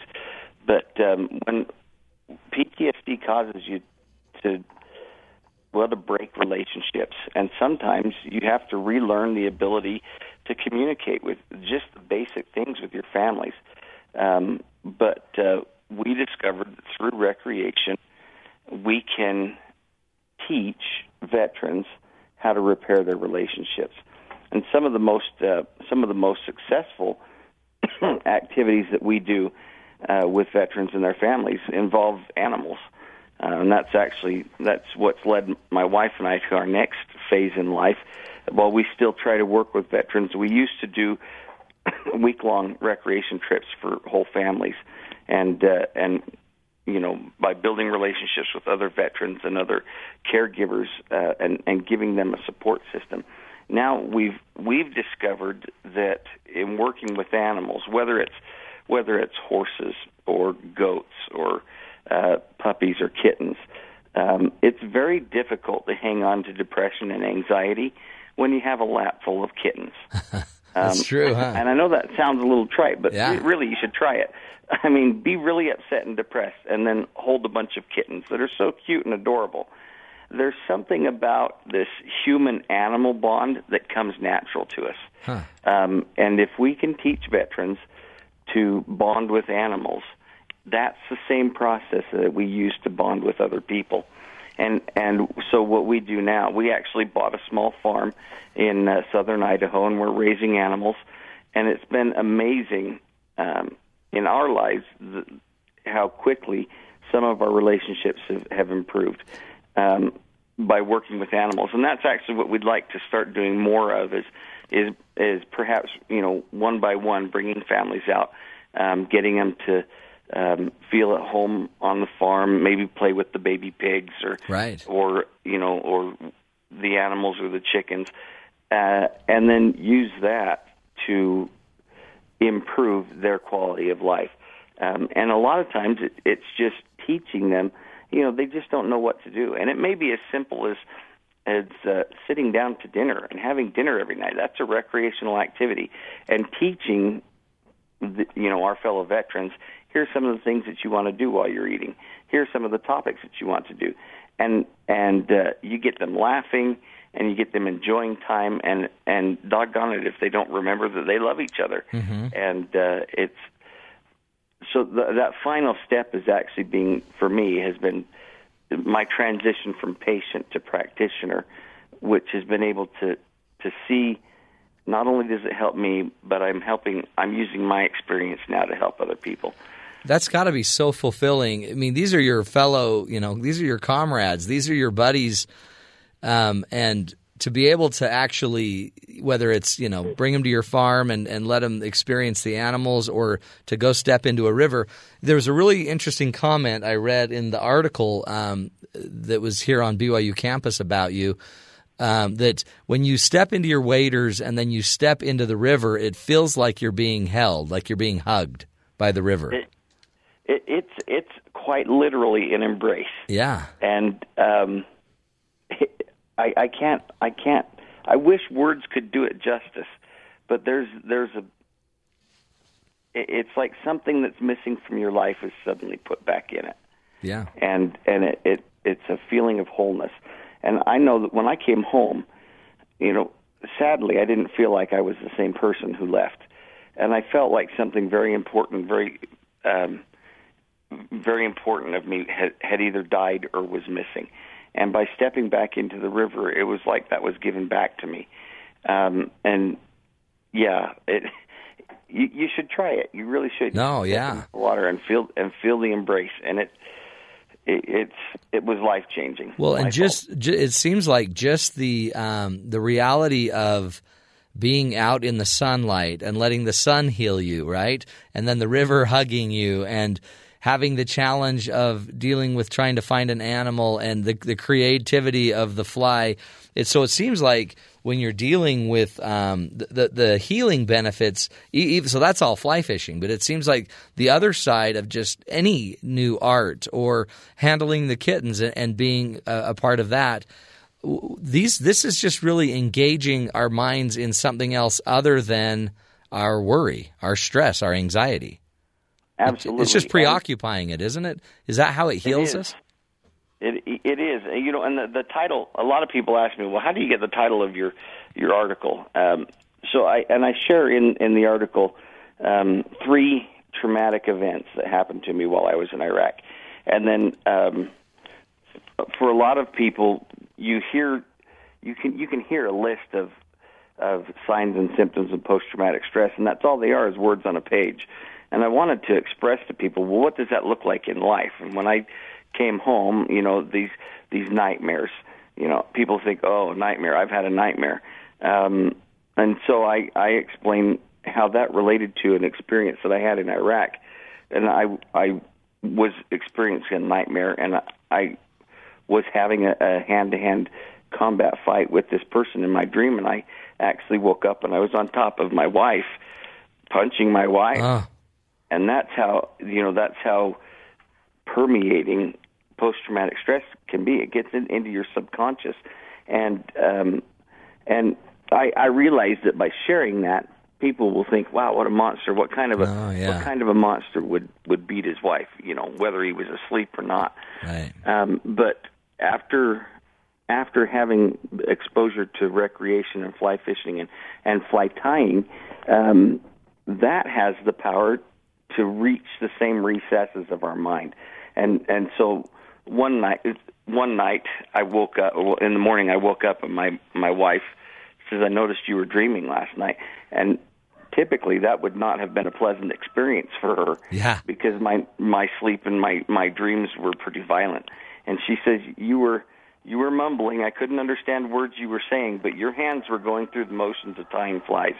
and that, so recreation has the ability to change us from the point where we wake up doing something horrible like hitting somebody to it actually calms and gives us peace, even when we're unprotected. Yeah. For us, that was when we realized, wow, we really have to share this with other people.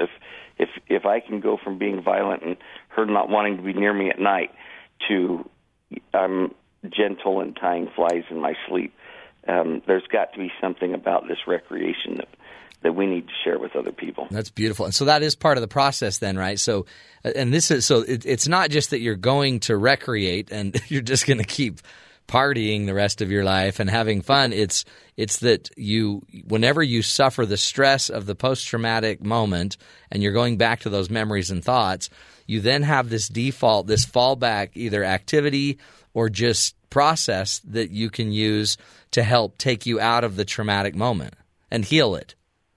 Exactly. And the traumatic moment, so post-traumatic stress is actually pretty normal. Yeah. Because you've had something extraordinarily not normal happen to you, and your brain wants to make sense of it. And we don't have a point of reference. We don't have something we can do to make sense out of it, and that's what causes these problems. But when we're able to take ourselves out, and there's something about recreation that causes our brains to be able to categorize these abnormal experiences, that it helps us to make sense of it.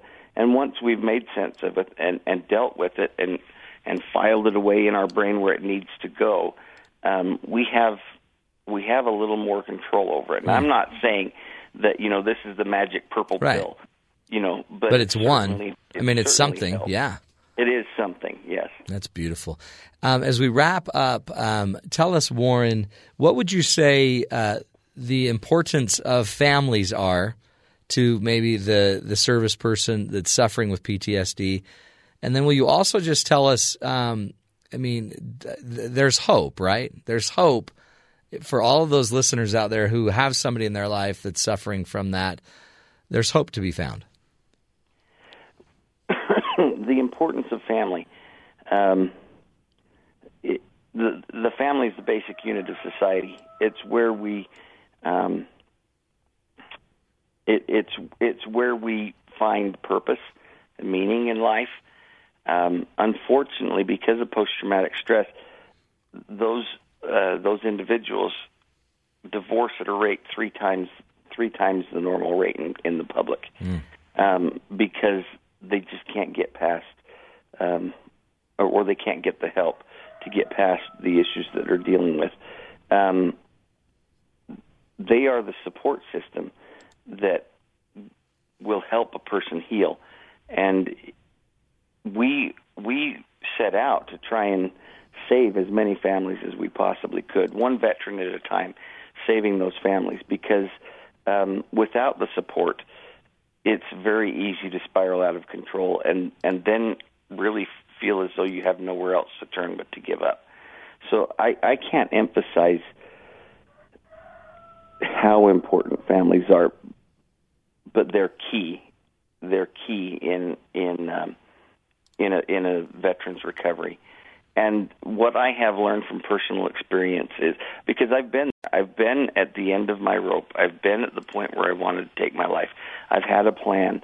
I've been to that point where I really felt as though I had been abandoned by everybody, that nobody understood me, that there was nowhere else to turn, that all was darkness, and there is hope. You just have to open your heart and open your mind to the possibility that something may help. And it may be fly fishing. It may be reading.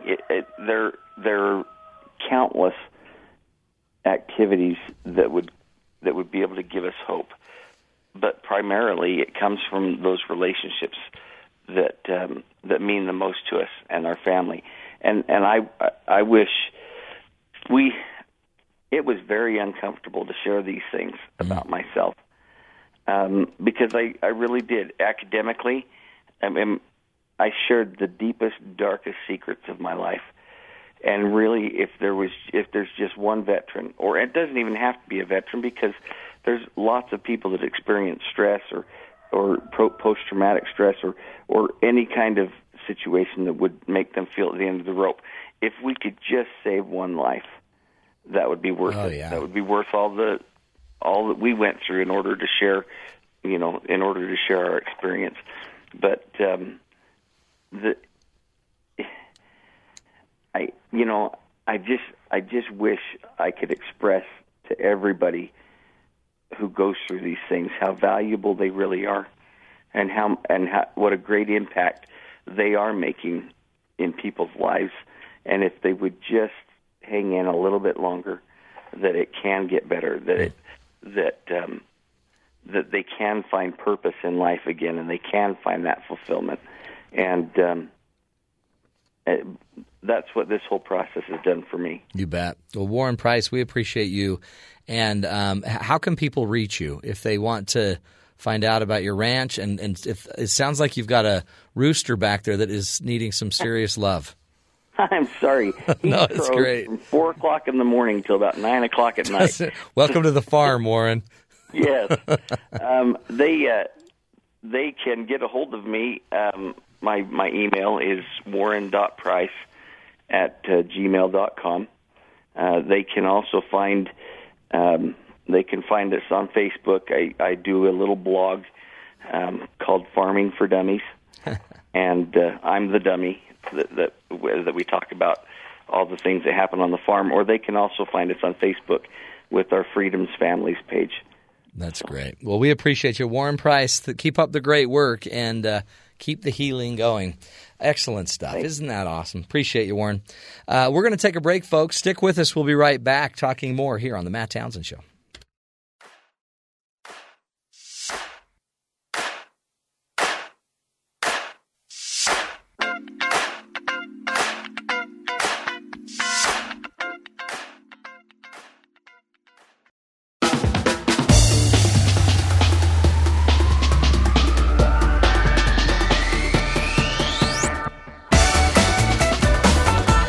Welcome back, friends, to the Matt Townsend Show. Isn't it powerful? There's something that is so true and unique about anybody's ability to just heal themselves. If you just allow, you know, the healing to come. So Warren goes out on the river, and by the way, doesn't want to go, right? He's got this friend that learned how to find peace on the river, and Warren's like, I don't even know the guy. His wife's like, no, really, you need to go. You really, really, really need to go. So he goes. So interesting. The promptings of a wonderful spouse led him to the river, and a guy that already had kind of found peace there. And then he gets out there, and slowly he starts to figure it out for himself. I mean, one of the things I'm finding as a relationship coach and just a life coach is I believe overall the answers to all of your problems, they already exist in you. You know the answers. So many people that end up making it to my office, they come in like I'm going to heal them. And the reality is they already know what their answers are. They know what they need to do. They just, I guess, needed somebody to be there to prompt them. So if the answers are already in you, then you could, and I don't want to, you could get a therapist, you could get a psychiatrist, you could get a coach, you could go to your pastor, your minister, your bishop, your leader. But in the end, I think you might need to do all of them. But isn't that really why we're here? We're just on this big ball of mud to figure out, I call it to figure out our code. What is it that I need? I don't have post-traumatic stress. I didn't go to Iraq. That's not my trial, but that's Warren's trial. And he went and found some peace and some solutions and principles in his journey. He found them in the river. But then he can also change them and turn them into painting and sculpting and horseback riding, and now he's going to get into farming, and he's finding healing there. Every one of us, we're going to find it somewhere. But I guess part of the key is we've just got to have enough hope that we'll keep looking, right? That we don't give up. We just need to keep trying, need to keep looking. And if I can find something today that'll alleviate 15% of my anxiety in this moment, that's something I need to remember. And if I can find something in another week or two that alleviates another 15% of my anxiety or troubles, that's another thing. And if I can do it in the healthiest way possible, over time, we'll start to build a solution that's very unique to us. For some, they just need to go running, just running.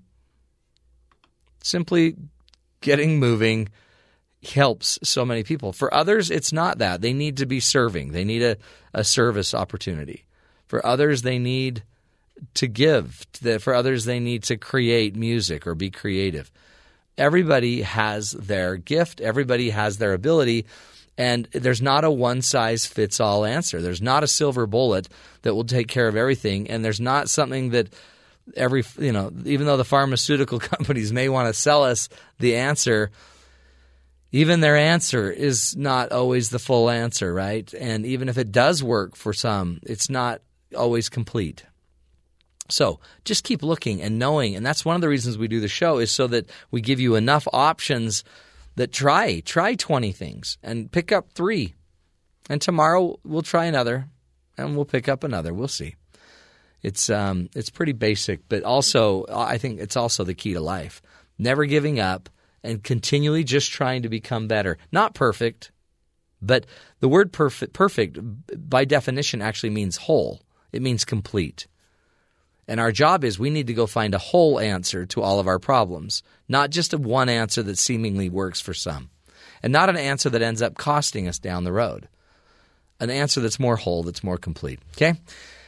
We'll take a break, my friends. This is the Matt Townsend Show. We'll be back next hour. More ideas, more tools to help you find the good in the world. Stick with us, my friends. Can't do it without you. We'll be right back.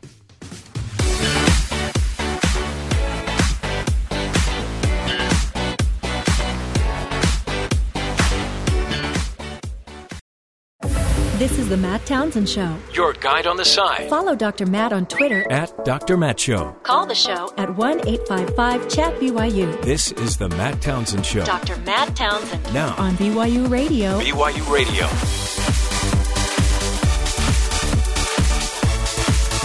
Good morning, everybody. Welcome to the show. Dr. Matt here, your coach, your guide on the side. Welcome to the program. This is the show where we give you the tools to live longer, to love stronger, and to lead the people that you're with. You got to lead. At some point, somebody's got to step up and lead. And that's not always an easy deal. In fact, by the way, the stock market is rebounding, which is a great sign. So, some leadership going on there. And when we're in the midst of trying to choose a political leader, sometimes we sit there and wonder, is anybody leading here? Is anybody actually going to lead? Well, Jeb Bush, I don't know if you remember, he made a comment a while ago about anchor babies, and which was offensive, right? Anchor babies, it's a negative way of saying of identifying parents that are not legally or are not in the United States that have a child in the United States, right? And by the 14th Amendment, that child then is a U.S. citizen. And so a lot of times they refer to those babies as anchor babies. Well, Jeb Bush made a comment about that, and then I don't know if you remember, he had a little testy back and forth with some of the media where he's like, "What? Give me another word. Give me another word." And he was trying to basically argue, I need another word for that if you don't like anchor babies. Well, now Jeb Bush is actually caught between the Democrats and Donald Trump on these issues, and he's not finding it an easy place to be. He's been getting a hard time from the Clinton campaign for his use of the term anchor babies last week, and in a speech in the border town of McAllen, Texas yesterday, he urged people, just relax. You got to chill out. Chill out. We need to take a step back, he said, and chill out. And, as far as it's related to political correctness, which is interesting because now that's what Donald Trump was saying. It's so weird. Now, in a weird way, Jeb's starting to sound a little bit like Donald, but a lot of people are going to like that. We don't need all this political correctness, he's saying. But when he was talking about these, quote, anchor babies, he said he wasn't saying it about Mexican Americans or Hispanics. He was saying anchor babies as it related more to the fraud, that more related to Asian people coming into our country, having children in that when they get here, and taking advantage of the birthright citizenship idea. So he wasn't saying Hispanic anchor babies. He was saying, I guess, Asian anchor babies. That makes a big difference. Yeah, anyway. I just think the minute you're having to reiterate what you mean by a derogatory term, you're in trouble. Yeah. Can't we all just get along? It's a crazy thing. So anyway, the tangled web, and off we go. Hey, on the show today, we got a great guest coming up that's going to be teaching us about trust. So how do you rebuild trust? And how do you build trust, I guess, in the first place? When you have your best friend and life is great and everything's easy, it's just easy to trust each other. But Nan Russell will be joining us. And Nan is the vice president of a multi-billion-dollar, was the national vice president of a multi-billion-dollar QVC, and was named one of the top 100 thought leaders in both 2015 and 2014 by Trust Across America. And what she's here to teach us about today is the problem of how you build trust, and how we always say, well, yeah, trust but verify, right? You got trust but verify.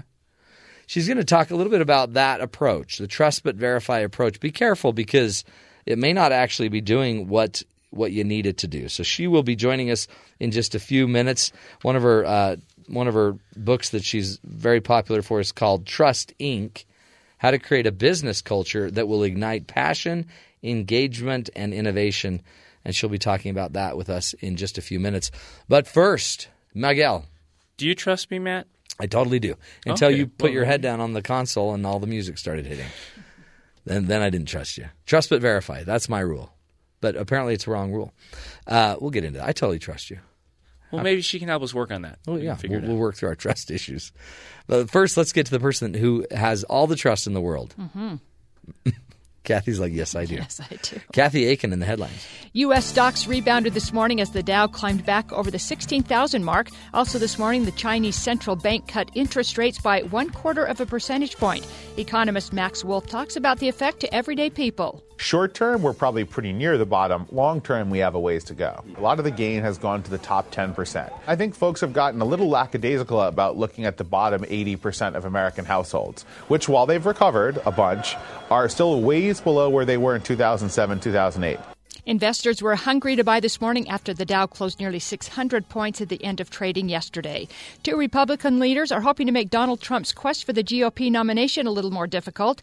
Party leaders in Virginia and North Carolina are reportedly considering a push to make candidates who enter the Republican primary pledge not to run as a third-party candidate, as well as to support the eventual nominee. That was something Donald Trump would not do at the first debate. The officials say they hope this proposal will convince Trump to be more fully committed to the Republican Party. Meanwhile, speculation continues to swirl over whether or not Vice President Joe Biden will enter the presidential race. His aides say he'll make that decision by the end of September. IndyCar driver Justin Wilson died last night after he suffered a head injury during a race at Pocono Raceway on Sunday.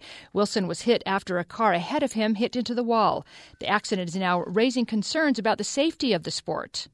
It is time that solutions are looked for, and I think it's time that the drivers got together and come up with a few ideas. I sincerely hope that some progress will be made on this issue. This is something that they are going to have to focus on more than they have done in the past. That was former Indy driver Eddie Cheever. Wilson leaves behind a wife and two daughters. Wildfires continue to burn in central Washington state, making this the worst fire season in the state's history. 5 wildfires grew more than 26 square miles, covering nearly 257,000 acres. The fires are only 10% contained and threaten nearly 5,000 homes. Officials fear the fires could burn for several more months. And Matt, what a great story. A 10-year-old boy was found in the eastern Utah area after he went missing for 24 hours. Malachi Bradley said he curled up between rocks to keep himself warm after temperatures dipped to the upper 30s. He was spotted by a rescue plane and picked up by a police helicopter. Can you imagine the parents? I can't. For those 24 hours? That would be terrifying. Yeah. No, seriously, isn't that the scariest thought ever? Ever, yeah. Losing your kid.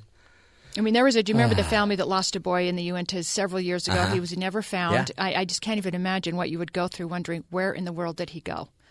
So and it never ends, does it? That would never end, no. Did you hear about this crazy story about the child, the parents that are suing that school? There's parents suing a school because Wi-Fi makes their son sick.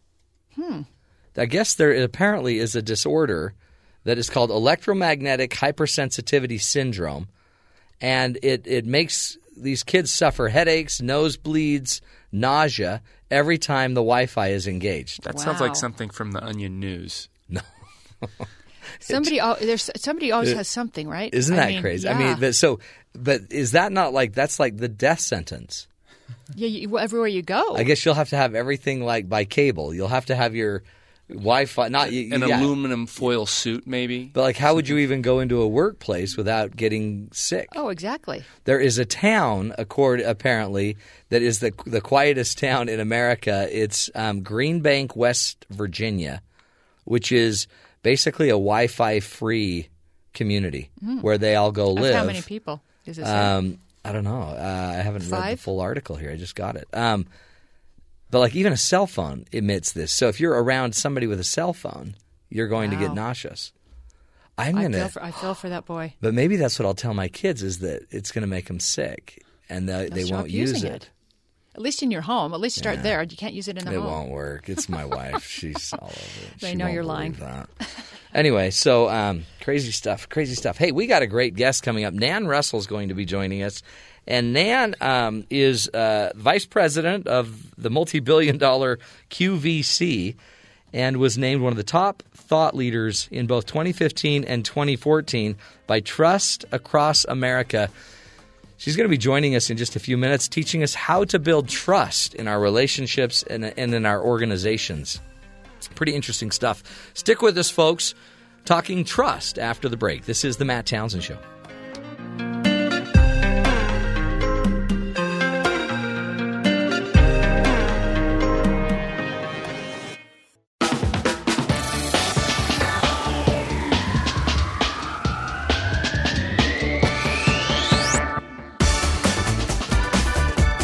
Welcome back, friends, to the Matt Townsend Show.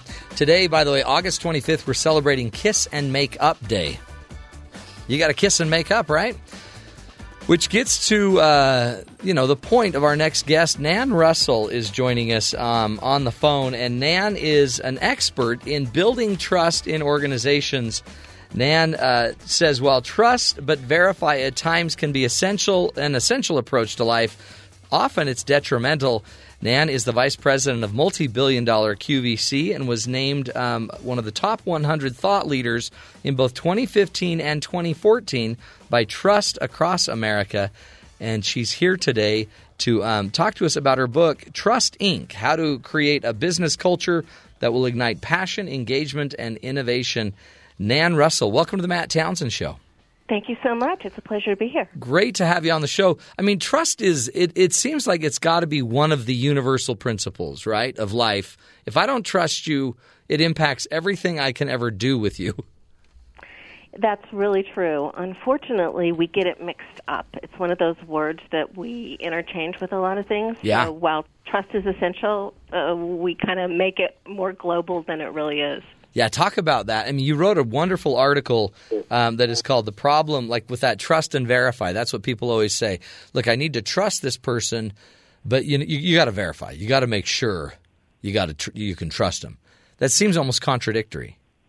It is, depending on what it refers to, and I think that's where people get confused. So if it's a life or death situation, if you're working on purity of pharmaceutical things that are going to affect people's livelihood and life, then you're going to want to trust but verify. So that's a whole different strategy than what most of us have in our day-to-day life. We're not worried about, safety and security issues that are life-threatening. And in that case, what that says is exactly what you said. If I use a trust but verify approach, I'm really saying I don't really trust you because I'm going to keep following up. You got to earn it with me. And what we know now that we didn't know before is that, trust, the kind of trust that works in relationships is relationship trust. And that is developed and created and evolves in very different ways. Yeah. It's, because that's what I've always wondered. Do you give trust? And at some point you do. By me letting my kids do something, I'm showing, okay, I trust you. I've trained you. I've trusted you. Or is it earned? And there's always this weird debate. And really, it seems like it's the glue of our interpersonal relationships, isn't it? Trust is the thing that glues us together, and that it almost allows us to have deeper relationships. And by how the way trust goes is the way our relationship goes. It definitely is one of those things that is going to impact whether you have what I refer to as a genuine relationship, or not. And one of the things you brought up is key, and that's this sense of how do we give trust, and do we give trust, and how does that work? Now, one of the misconceptions about trust has to do with the fact that, it is kind of some people see it like a screensaver. I build it once and it's there. And what we know is that trust really, in order to work in a relationship, whether it's with your kids or with your boss, it has to be used as a verb. It's something you make. It's about actions, and it's also about accountability on the other side. So, but people think that I either trust you or I don't, like it's a light switch. Yeah. And the way relationship trust works is it's really incremental over time, and there's accountability on the other side. So if you give your kid a little bit of trust and you say, hey, call me when you get there, if they text you, if they let you know that, then you're going to give them a little bit more. If they don't, you're going to pull it in. Yeah. And we do that all the time with different relationships that we have. And you see, you're an organizational leader. You see, though, that we could actually forge trust, the verb, in an organization and actually kind of drive it deep throughout the organization if we're approaching it right. Well, and that's one of the very exciting things that has happened out of what is chaos and some not good things during the Great Recession. And the good thing is that you add the things that happen to our economy with the changes in technology and the way people get information. And what we now know is that trust doesn't have to start from the top. It can start anywhere. And that people work for people and want to work in groups of people that they trust. So anybody, regardless of position, regardless of where they are in our organization, can start their own pocket of trust. And, that's where all the great things happen. All you have to do is look around any good organization, and you'll see energy and fun and things that are occurring that aren't occurring other places, and that that's a pocket of trust. Oh, yeah. So a pocket of trust would be just maybe a team, a group that really works well together. They do trust each other, that there is accountability to each other for results and for being trustworthy people. Yes, and they are all invested in that relationship, in whatever it is that needs to get done. The fuel for engagement, people talk about engagement being a problem at work or engagement in lots of environments. Engagement is a symptom. Lack of engagement is a symptom of a problem of distrust, because you can't really be engaged if you don't have a trusting environment to feel that. That is so true. And if I'm not actively engaged in doing something, then I'm going to lower trust anyway. And so really it's like it is a currency, isn't it? And it makes us more effective together, or it kind of weakens us depending on that space between. Yes, and one of the things that's changed a lot dramatically in the way in which trust is used as a currency is the fact that now so much of what we need in organizations and in communities is for people to add their discretionary effort, provide their insights and ideas. Those are not things we can crowbar from people. People have to give them freely. Right. And the only reason they're going to do that is if they feel kind of that genuine relationship and that trust that's there that says this is a mutually beneficial relationship. And that's one of the key components. Now talk about that. What do you term a mutually or what do you term a mutually beneficial relationship? My needs are being met, your needs are being met. What exactly makes it mutually beneficial and make sure that I will add my discretionary efforts? There's basic kinds of things, which is if I want the best for you, and that's a huge if. Yeah. But if I do, that's clearly displayed by the behaviors that I have associated with not only the way I may interact with you, but the kind of information I decide to provide. So I use something called thoughtful transparency, and that means that if you're in a genuine relationship, you're providing the other person with the information that they need to have good integrity, to make good decisions, to create their own decisions about their life. You are realizing that they need to have that to do great work, to show up and use their gifts in the world.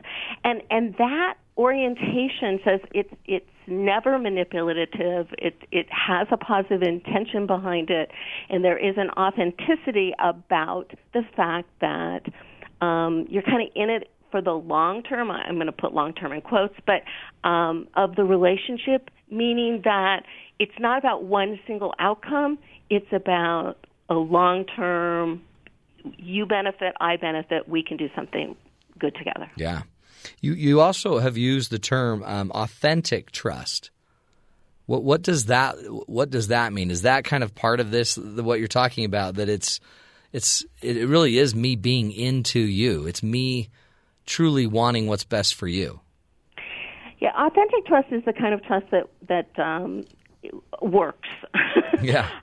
There are lots of other kinds of trust, and I don't want to say or minimize the value of that, but authentic trust, otherwise referred to as relationship trust, is the kind of trust that you and I are talking about. It's the trust that comes with a verb, it comes with actions, it comes with wanting to build those kinds of genuine relationships and operate with, not only kind of the best sense for both people, but we're not in it for our own. There's a bigger purpose, and people who align behind the fact that they want to contribute to the world, they want to make a difference. That kind of trust that builds as a result of that in an organization or in a group is very powerful. It's also the kind of trust that can be, if broken, it can be redeveloped. And it's not what often we think of trust. Most people define trust in a very basic terms, and they think of it more like the kind of trust we had as children, where, you sort of give absolute categorical trust to a parent or someone else in your life. That's not authentic trust. It realizes there's risks. And you have to make good judgments. You don't give the same amount of trust to everybody. You understand it has to be an ongoing developmental action and thoughtful. Beautiful. Really, it is. It's such an interesting thing, and we throw the word out there like we all. Oh yeah, trust. I know what that means. Right. But it's a lot deeper than that. We're speaking with Nan Russell, and she's teaching us about trust and the power of trust. She's the author of the book Trust, Inc., How to Create a Business Culture That Will Ignite Passion, Engagement, and Innovation. We'll take a break. We'll be right back. More on building this trust with others. She'll be giving us some of the tools, the 5 trust-building practices. We'll talk to her about those when we come back. Stick with us. This is The Matt Townsend Show.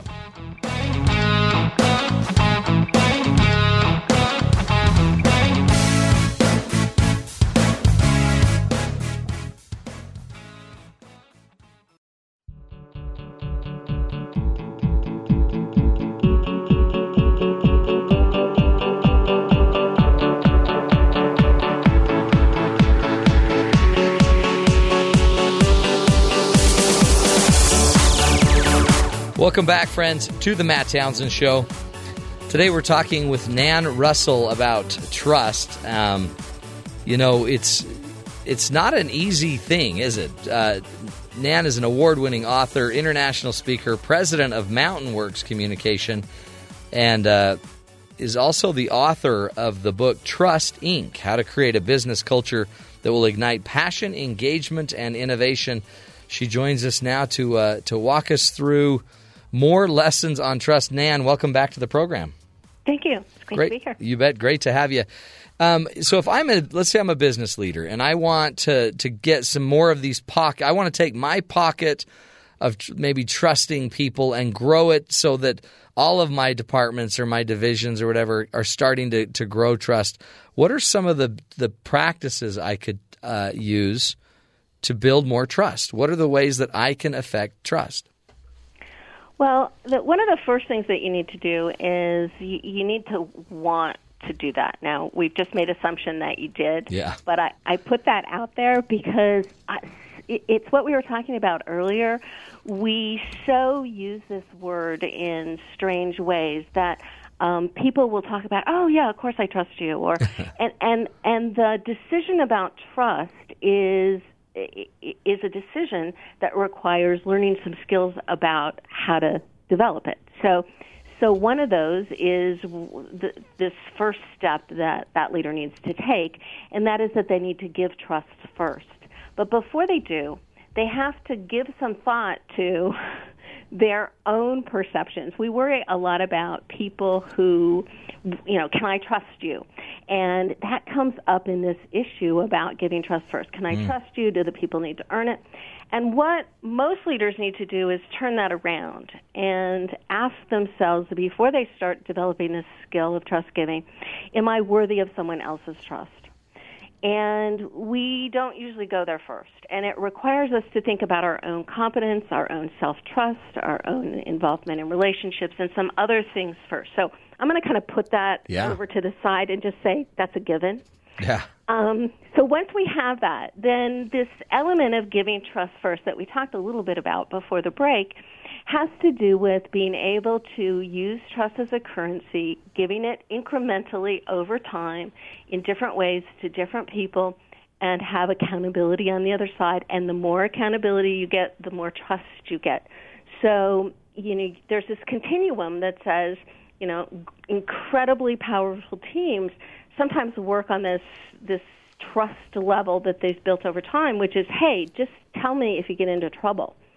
But if you have a new employee, you might say to that person, run it by me first. Those are all ways in which you start to do it. But the first step is giving it, and if you believe people must earn it first, you're going to have a little challenge there. Interesting, yeah. So there's different levels depending on a person's competency, their ability, their time with you, their history. Interesting, yeah. So you have to kind of adapt that. Yes, and for the most part, that's a natural thing that we generally do as leaders, but our belief structures get in the way at times. Yeah. So we just have to keep them in check. And like you were saying, we have these. We have to know what our belief about trust is and how we use it as a currency. That was such a great question that you said that we need to ask ourselves about, am I worthy of someone else's trust? That's almost me starting to take the place of others to try to figure out how I impact trust in my society or my organization. Yes, and it has some complications with it because we know based on a lot of research out there that there is this better than average effect that we all are affected by. And that means, for the most part, we all think we're better drivers, we're better leaders, we're smarter. Yeah, well, we know it. Come on, Nan. Yeah, of course. And so we don't realize sometimes this concept of self-awareness. We don't always see that the way other people may perceive our actions may be something that causes them not to give us their trust. Because, we can give trust, but if we don't get it in return and it's not kind of this ongoing back and forth, you're still not going to build a genuine relationship that gets great results or has a great culture. Right. Is it true? I mean, it must be true that if there's trust pockets in our lives and in our organizations and in our families, there must be some people that are more gifted at managing the trust than others. I think that's true, but for the most part, there's two things. One, there's a belief structure. There are some people believe that no one is worthy of trust. So if they have that belief structure, then it's unlikely that without greater awareness and choice, they're going to be able to do that. But for the other people who want to develop trust, those elements definitely come into play. And so, if I have a manager that I work with, and his paradigm that governs his management style is trust no one. They will always let you down. If that is their paradigm, then I probably ought to be realistic about this person's ability to lead an incredibly trusting pocket or organization. Yes, and it's going to become more crucial as things start to shift, and cultures are shifting. But one of the things that we see happening in the last couple of years is that the top performers that organizations need are really starting to say, hey, I'm not going to work in an organization or for a person where I can't do great work, and I can't do great work when someone doesn't trust me. Huh. Yeah, and they'll self-select out. Interesting, which means I guess if you are a high-trust culture and you're in a trusting culture and you know how to manage it and make it mutually beneficial and hold people accountable to it, you could actually attract people that buy into that trust paradigm. Yes, And that is where you'll see organizations that have a lot of collaboration, teamwork, innovation, engagement, and, great results. Now, that quite honestly, the reverse argument is not true, and people get that confused too. You can be highly profitable. You can be have a company that contributes in certain ways, and it be not a trusting culture. Yeah. But people adapt to that, or they choose that, and that can work too. So we can't make the argument that this is the only way to do it, but it is certainly a way to do it that creates, I believe, the best for everybody. Hey, as we need to wrap up, but tell me, what would you say is the one thing that everyone could take away from our discussion today and go tomorrow and immediately start implementing that would foster or nourish more trust in their relationships? I think one of those things has to do with this concept that we haven't talked about, which has to do with integrity and behavioral integrity. And people get that very confused. And the key here is behavioral integrity, i.e., what you say and what you do. If it's in alignment, you're going to start to build trust.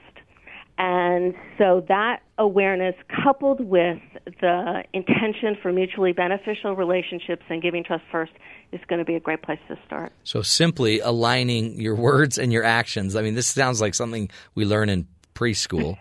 Kindergarten. I know. And yet, but simply, let me get this straight, simply doing what we say we're going to do and keep doing what we say we're going to do, that one thing, because it ends up speaking louder than anything you could say about trust. It's huge, and it is what makes us be perceived as worthy of someone else's trust. Yeah. And we need to do that, or it's not going to work. Oh, I love that. Simple, Nan. Well done. We so appreciate your insight and highly suggest go check out Nan's website, nanrussell.com. And when you get there, you'll be able to find her book on trust, Trust Inc., How to Create a Business Culture That Will Ignite Passion, Engagement, and Innovation. Good stuff, folks. We'll take a break. When we come back, we'll be visiting our buddies down at BYU Sports Nation. Stick with us, friends. We'll be right back. This is the Matt Townsend Show.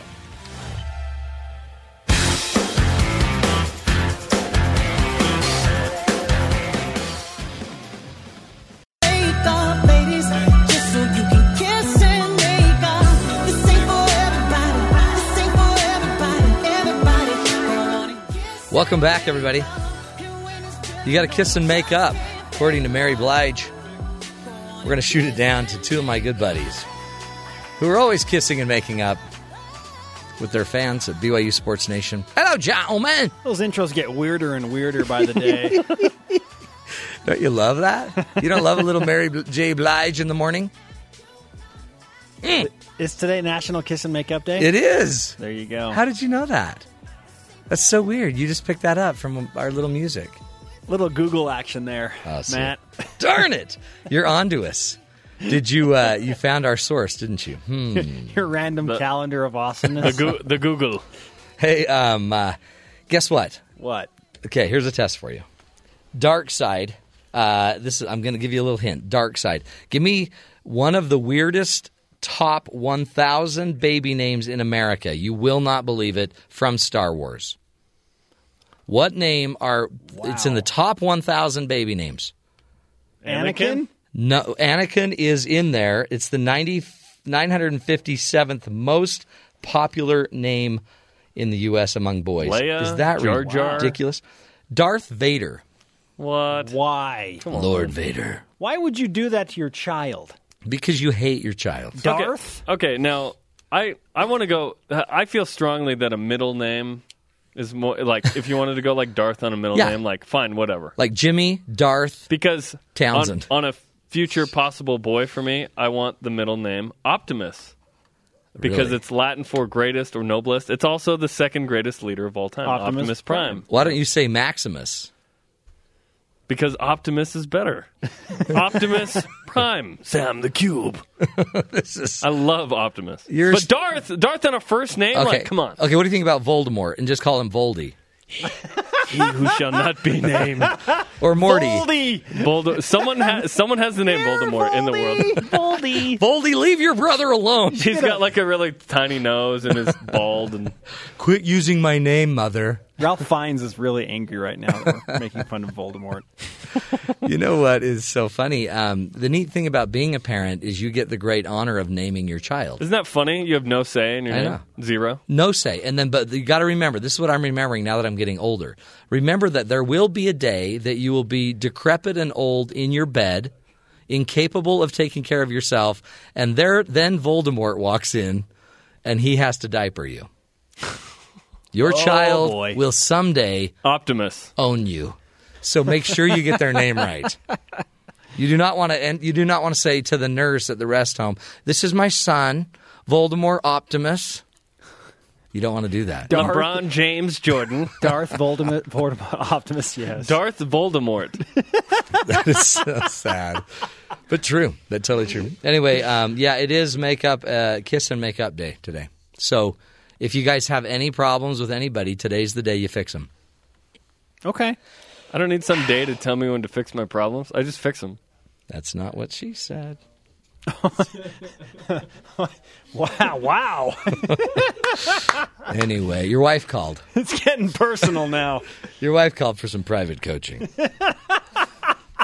It's all right. We've been working on it. Is Mike still on? Is Jerem mad? Is he mad? Jerem is. I just never thought I'd hear it. That's what she said on BYU I said that's not what she said. Oh, that's not what she said. That's different. Okay. That's different. Yeah. Hey, are you guys still doing your show thingy? We are doing it. Yes. You got a lot to talk about because I'm reading a lot of news about, BYU past players, present players, future players. What's on the show? Oh, future. I see what you did there. I see what you did there. Let's stay with pop culture references, Matt. Okay. Who is the boy wonder of BYU football to Taysom Hill's Batman? Man, the boy second wonder. Most important player on the BYU football offense. It would have to be. Well, it used to be Williams. So who is it now? There you go. There's your. That's the question of the day. I'd build a whole show around that if I was you guys.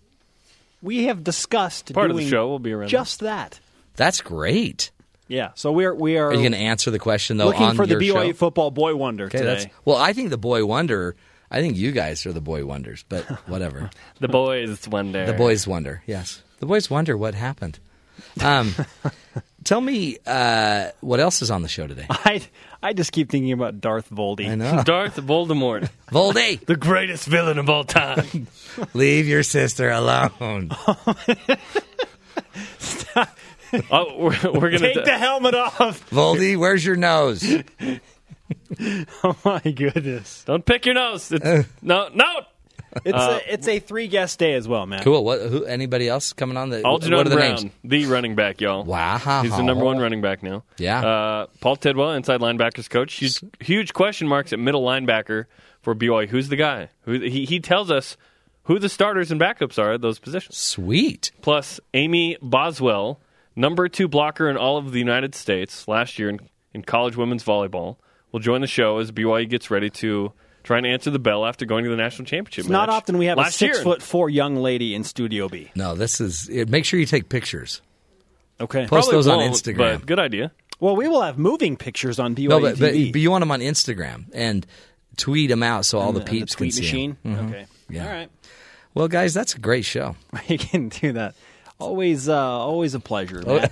Always fun to find out what's coming up on the show. And hey, you're welcome. Go kiss and make up with whoever it is you need to kiss and make up with. Great advice. Great advice. Thanks, gentlemen. Have a great show. See ya. See you later. Good stuff. Man, they always pack them deep. Pack them deep and sell them cheap. It's a great marketing tip. Yeah. So, Voldy. I guess I'm going to name one of my kids Voldy. Hey, did you hear about this raccoon attack? Raccoons attacked a couple and a dog in San Francisco. In San Francisco, a couple was attacked by what they say was a pack of raccoons. That's just funny. It's not funny because raccoons are horrible, mean animals. Here, little puppy. The raccoons, they said if it weren't for a neighbor who came to their rescue, they believe they might have been seriously injured. Many neighbors in the area say they don't like going out after 11 p.m., not because they worry about getting mugged, but because they worry more about a confrontation with raccoons. Patty Upsavs says she and her husband went out Monday night to let their dog get one last walk, and that's when the raccoons pounced. Scary. So I started swinging. So I started swinging the dog around, trying to get it off. Oh, you mean? I guess they mean the raccoon. Oh no, the dog jumped on a raccoon, I guess, and they're trying to get their dog off the raccoon. Upset says the pack of raccoons attacked. Then I got another one on one of my legs. And so at that point in the middle of the street, I look up and see, where's my husband? How come he's not helping me? And I look and he's throwing raccoons that are jumping on him. Holy cow. They're being attacked by a pack of raccoons. The struggle lasted a few seconds until their neighbor Brian Wong came to the rescue. And he ran down the hill with his golf club screaming like crazy. Oh, how lucky. Wong says he used his club to bang on the garbage cans that were left out for trash collection that night. Upsavs suffered several bite wounds and scratches. She and her husband are going through a series of anti-rabies treatments. Oh, my heavens. A wildlife expert in the area from Wild Care in San Rafael, she says that the people shouldn't be worried about raccoons attacking them because this situation was unusual. Yeah, it's always unusual till it happens to you. Then it's the scariest thing in the world. So raccoons attacking. You know what? It's all fun and games, folks, till you just go out for a leisurely walk. And the next thing you know, the raccoons, they are attacking. Did you hear this man about the man making $10,000 a month on the stupidest idea ever? So imagine what's the stupidest idea you've ever heard. This guy makes $10,000 in profit per month. He's a Texas entrepreneur. His brainchild, listen to this. He charges customers between $8 and $10 for a potato. And then he writes a custom message on it with a Pilot G210 retractable rollerball pen. With a pen that you can buy at any store, he writes on a potato, and then he mails it anonymously to the recipient that the customer wanted it mailed to. That's it. $10,000 a month. A potato, a message, and a pen. That's all you need. And a little postal service. Are you kidding me? And you complain that you don't have a job? Come on. Just start mailing out potatoes with death threats, whatever you got. This guy's making $10,000 doing it. Isn't that amazing? Folks, it's just a job. Pretty crazy. From raccoons attacking to potatoes going out. Let's wrap up this show with today's hero. You know, we always like to share a hero story, because everyone around us, somebody has the potential to be the hero of the day. After seeing the honesty in one man's daughter, this state trooper let dad off with a warning. Here we go. The story goes like this. After catching up with the speeding vehicle, an Indiana state trooper pulled up to meet a father and his daughter sitting in the car. Once at the window, the father admitted to speeding, apologized, and did not show any resistance to a ticket. The officer noticed both the father and his special needs daughter, who was sitting in the back seat, were nervous. So he asked the father to approach the back window and speak to the daughter. The father agreed, and the officer began talking to the girl. He took off his hat, placed it on her head, and told her she was being given permission to be a trooper for 5 minutes. He then asked the daughter what he thought should happen to the father. She looked at the officer and said he was speeding. He should have a ticket. Surprised at her honesty and pleased with the morals that her family had taught her, the officer let the father off with a warning. The father posted the story on his Facebook page later that night, saying, "There are some great cops out there." The station replied by saying, "We are so glad Ashley is on our side." How cool is that, folks? A cop, an officer, pulls you over and is noticing the good in the girl in the back seat, and still is willing to make it worth her while and have a teaching moment. That's the cool thing about life. Those teaching moments are everywhere, aren't they? So to this great officer, who hasn't been named in the story, but we want to thank him for just doing his duty and being able, honestly, to honor the good in all of us. And for the father that loved his daughter enough to teach her the importance of honesty and building trust. That's been a big part of the show today. Remember, folks, we can't do the show without you. Our goal is to help you find the good in the world. It's everywhere. It's not just somewhere. It's not just in a few people. It's in every one of us. So will you please go let your light shine? And as you do, you lift everyone around you. That's the show, my friends. Check us out on YouTube or on iTunes, on TuneIn. You can also look for the show on BYURadio.org. Until tomorrow, my friends, make sure you take care of each other, love each other, and make it a great one.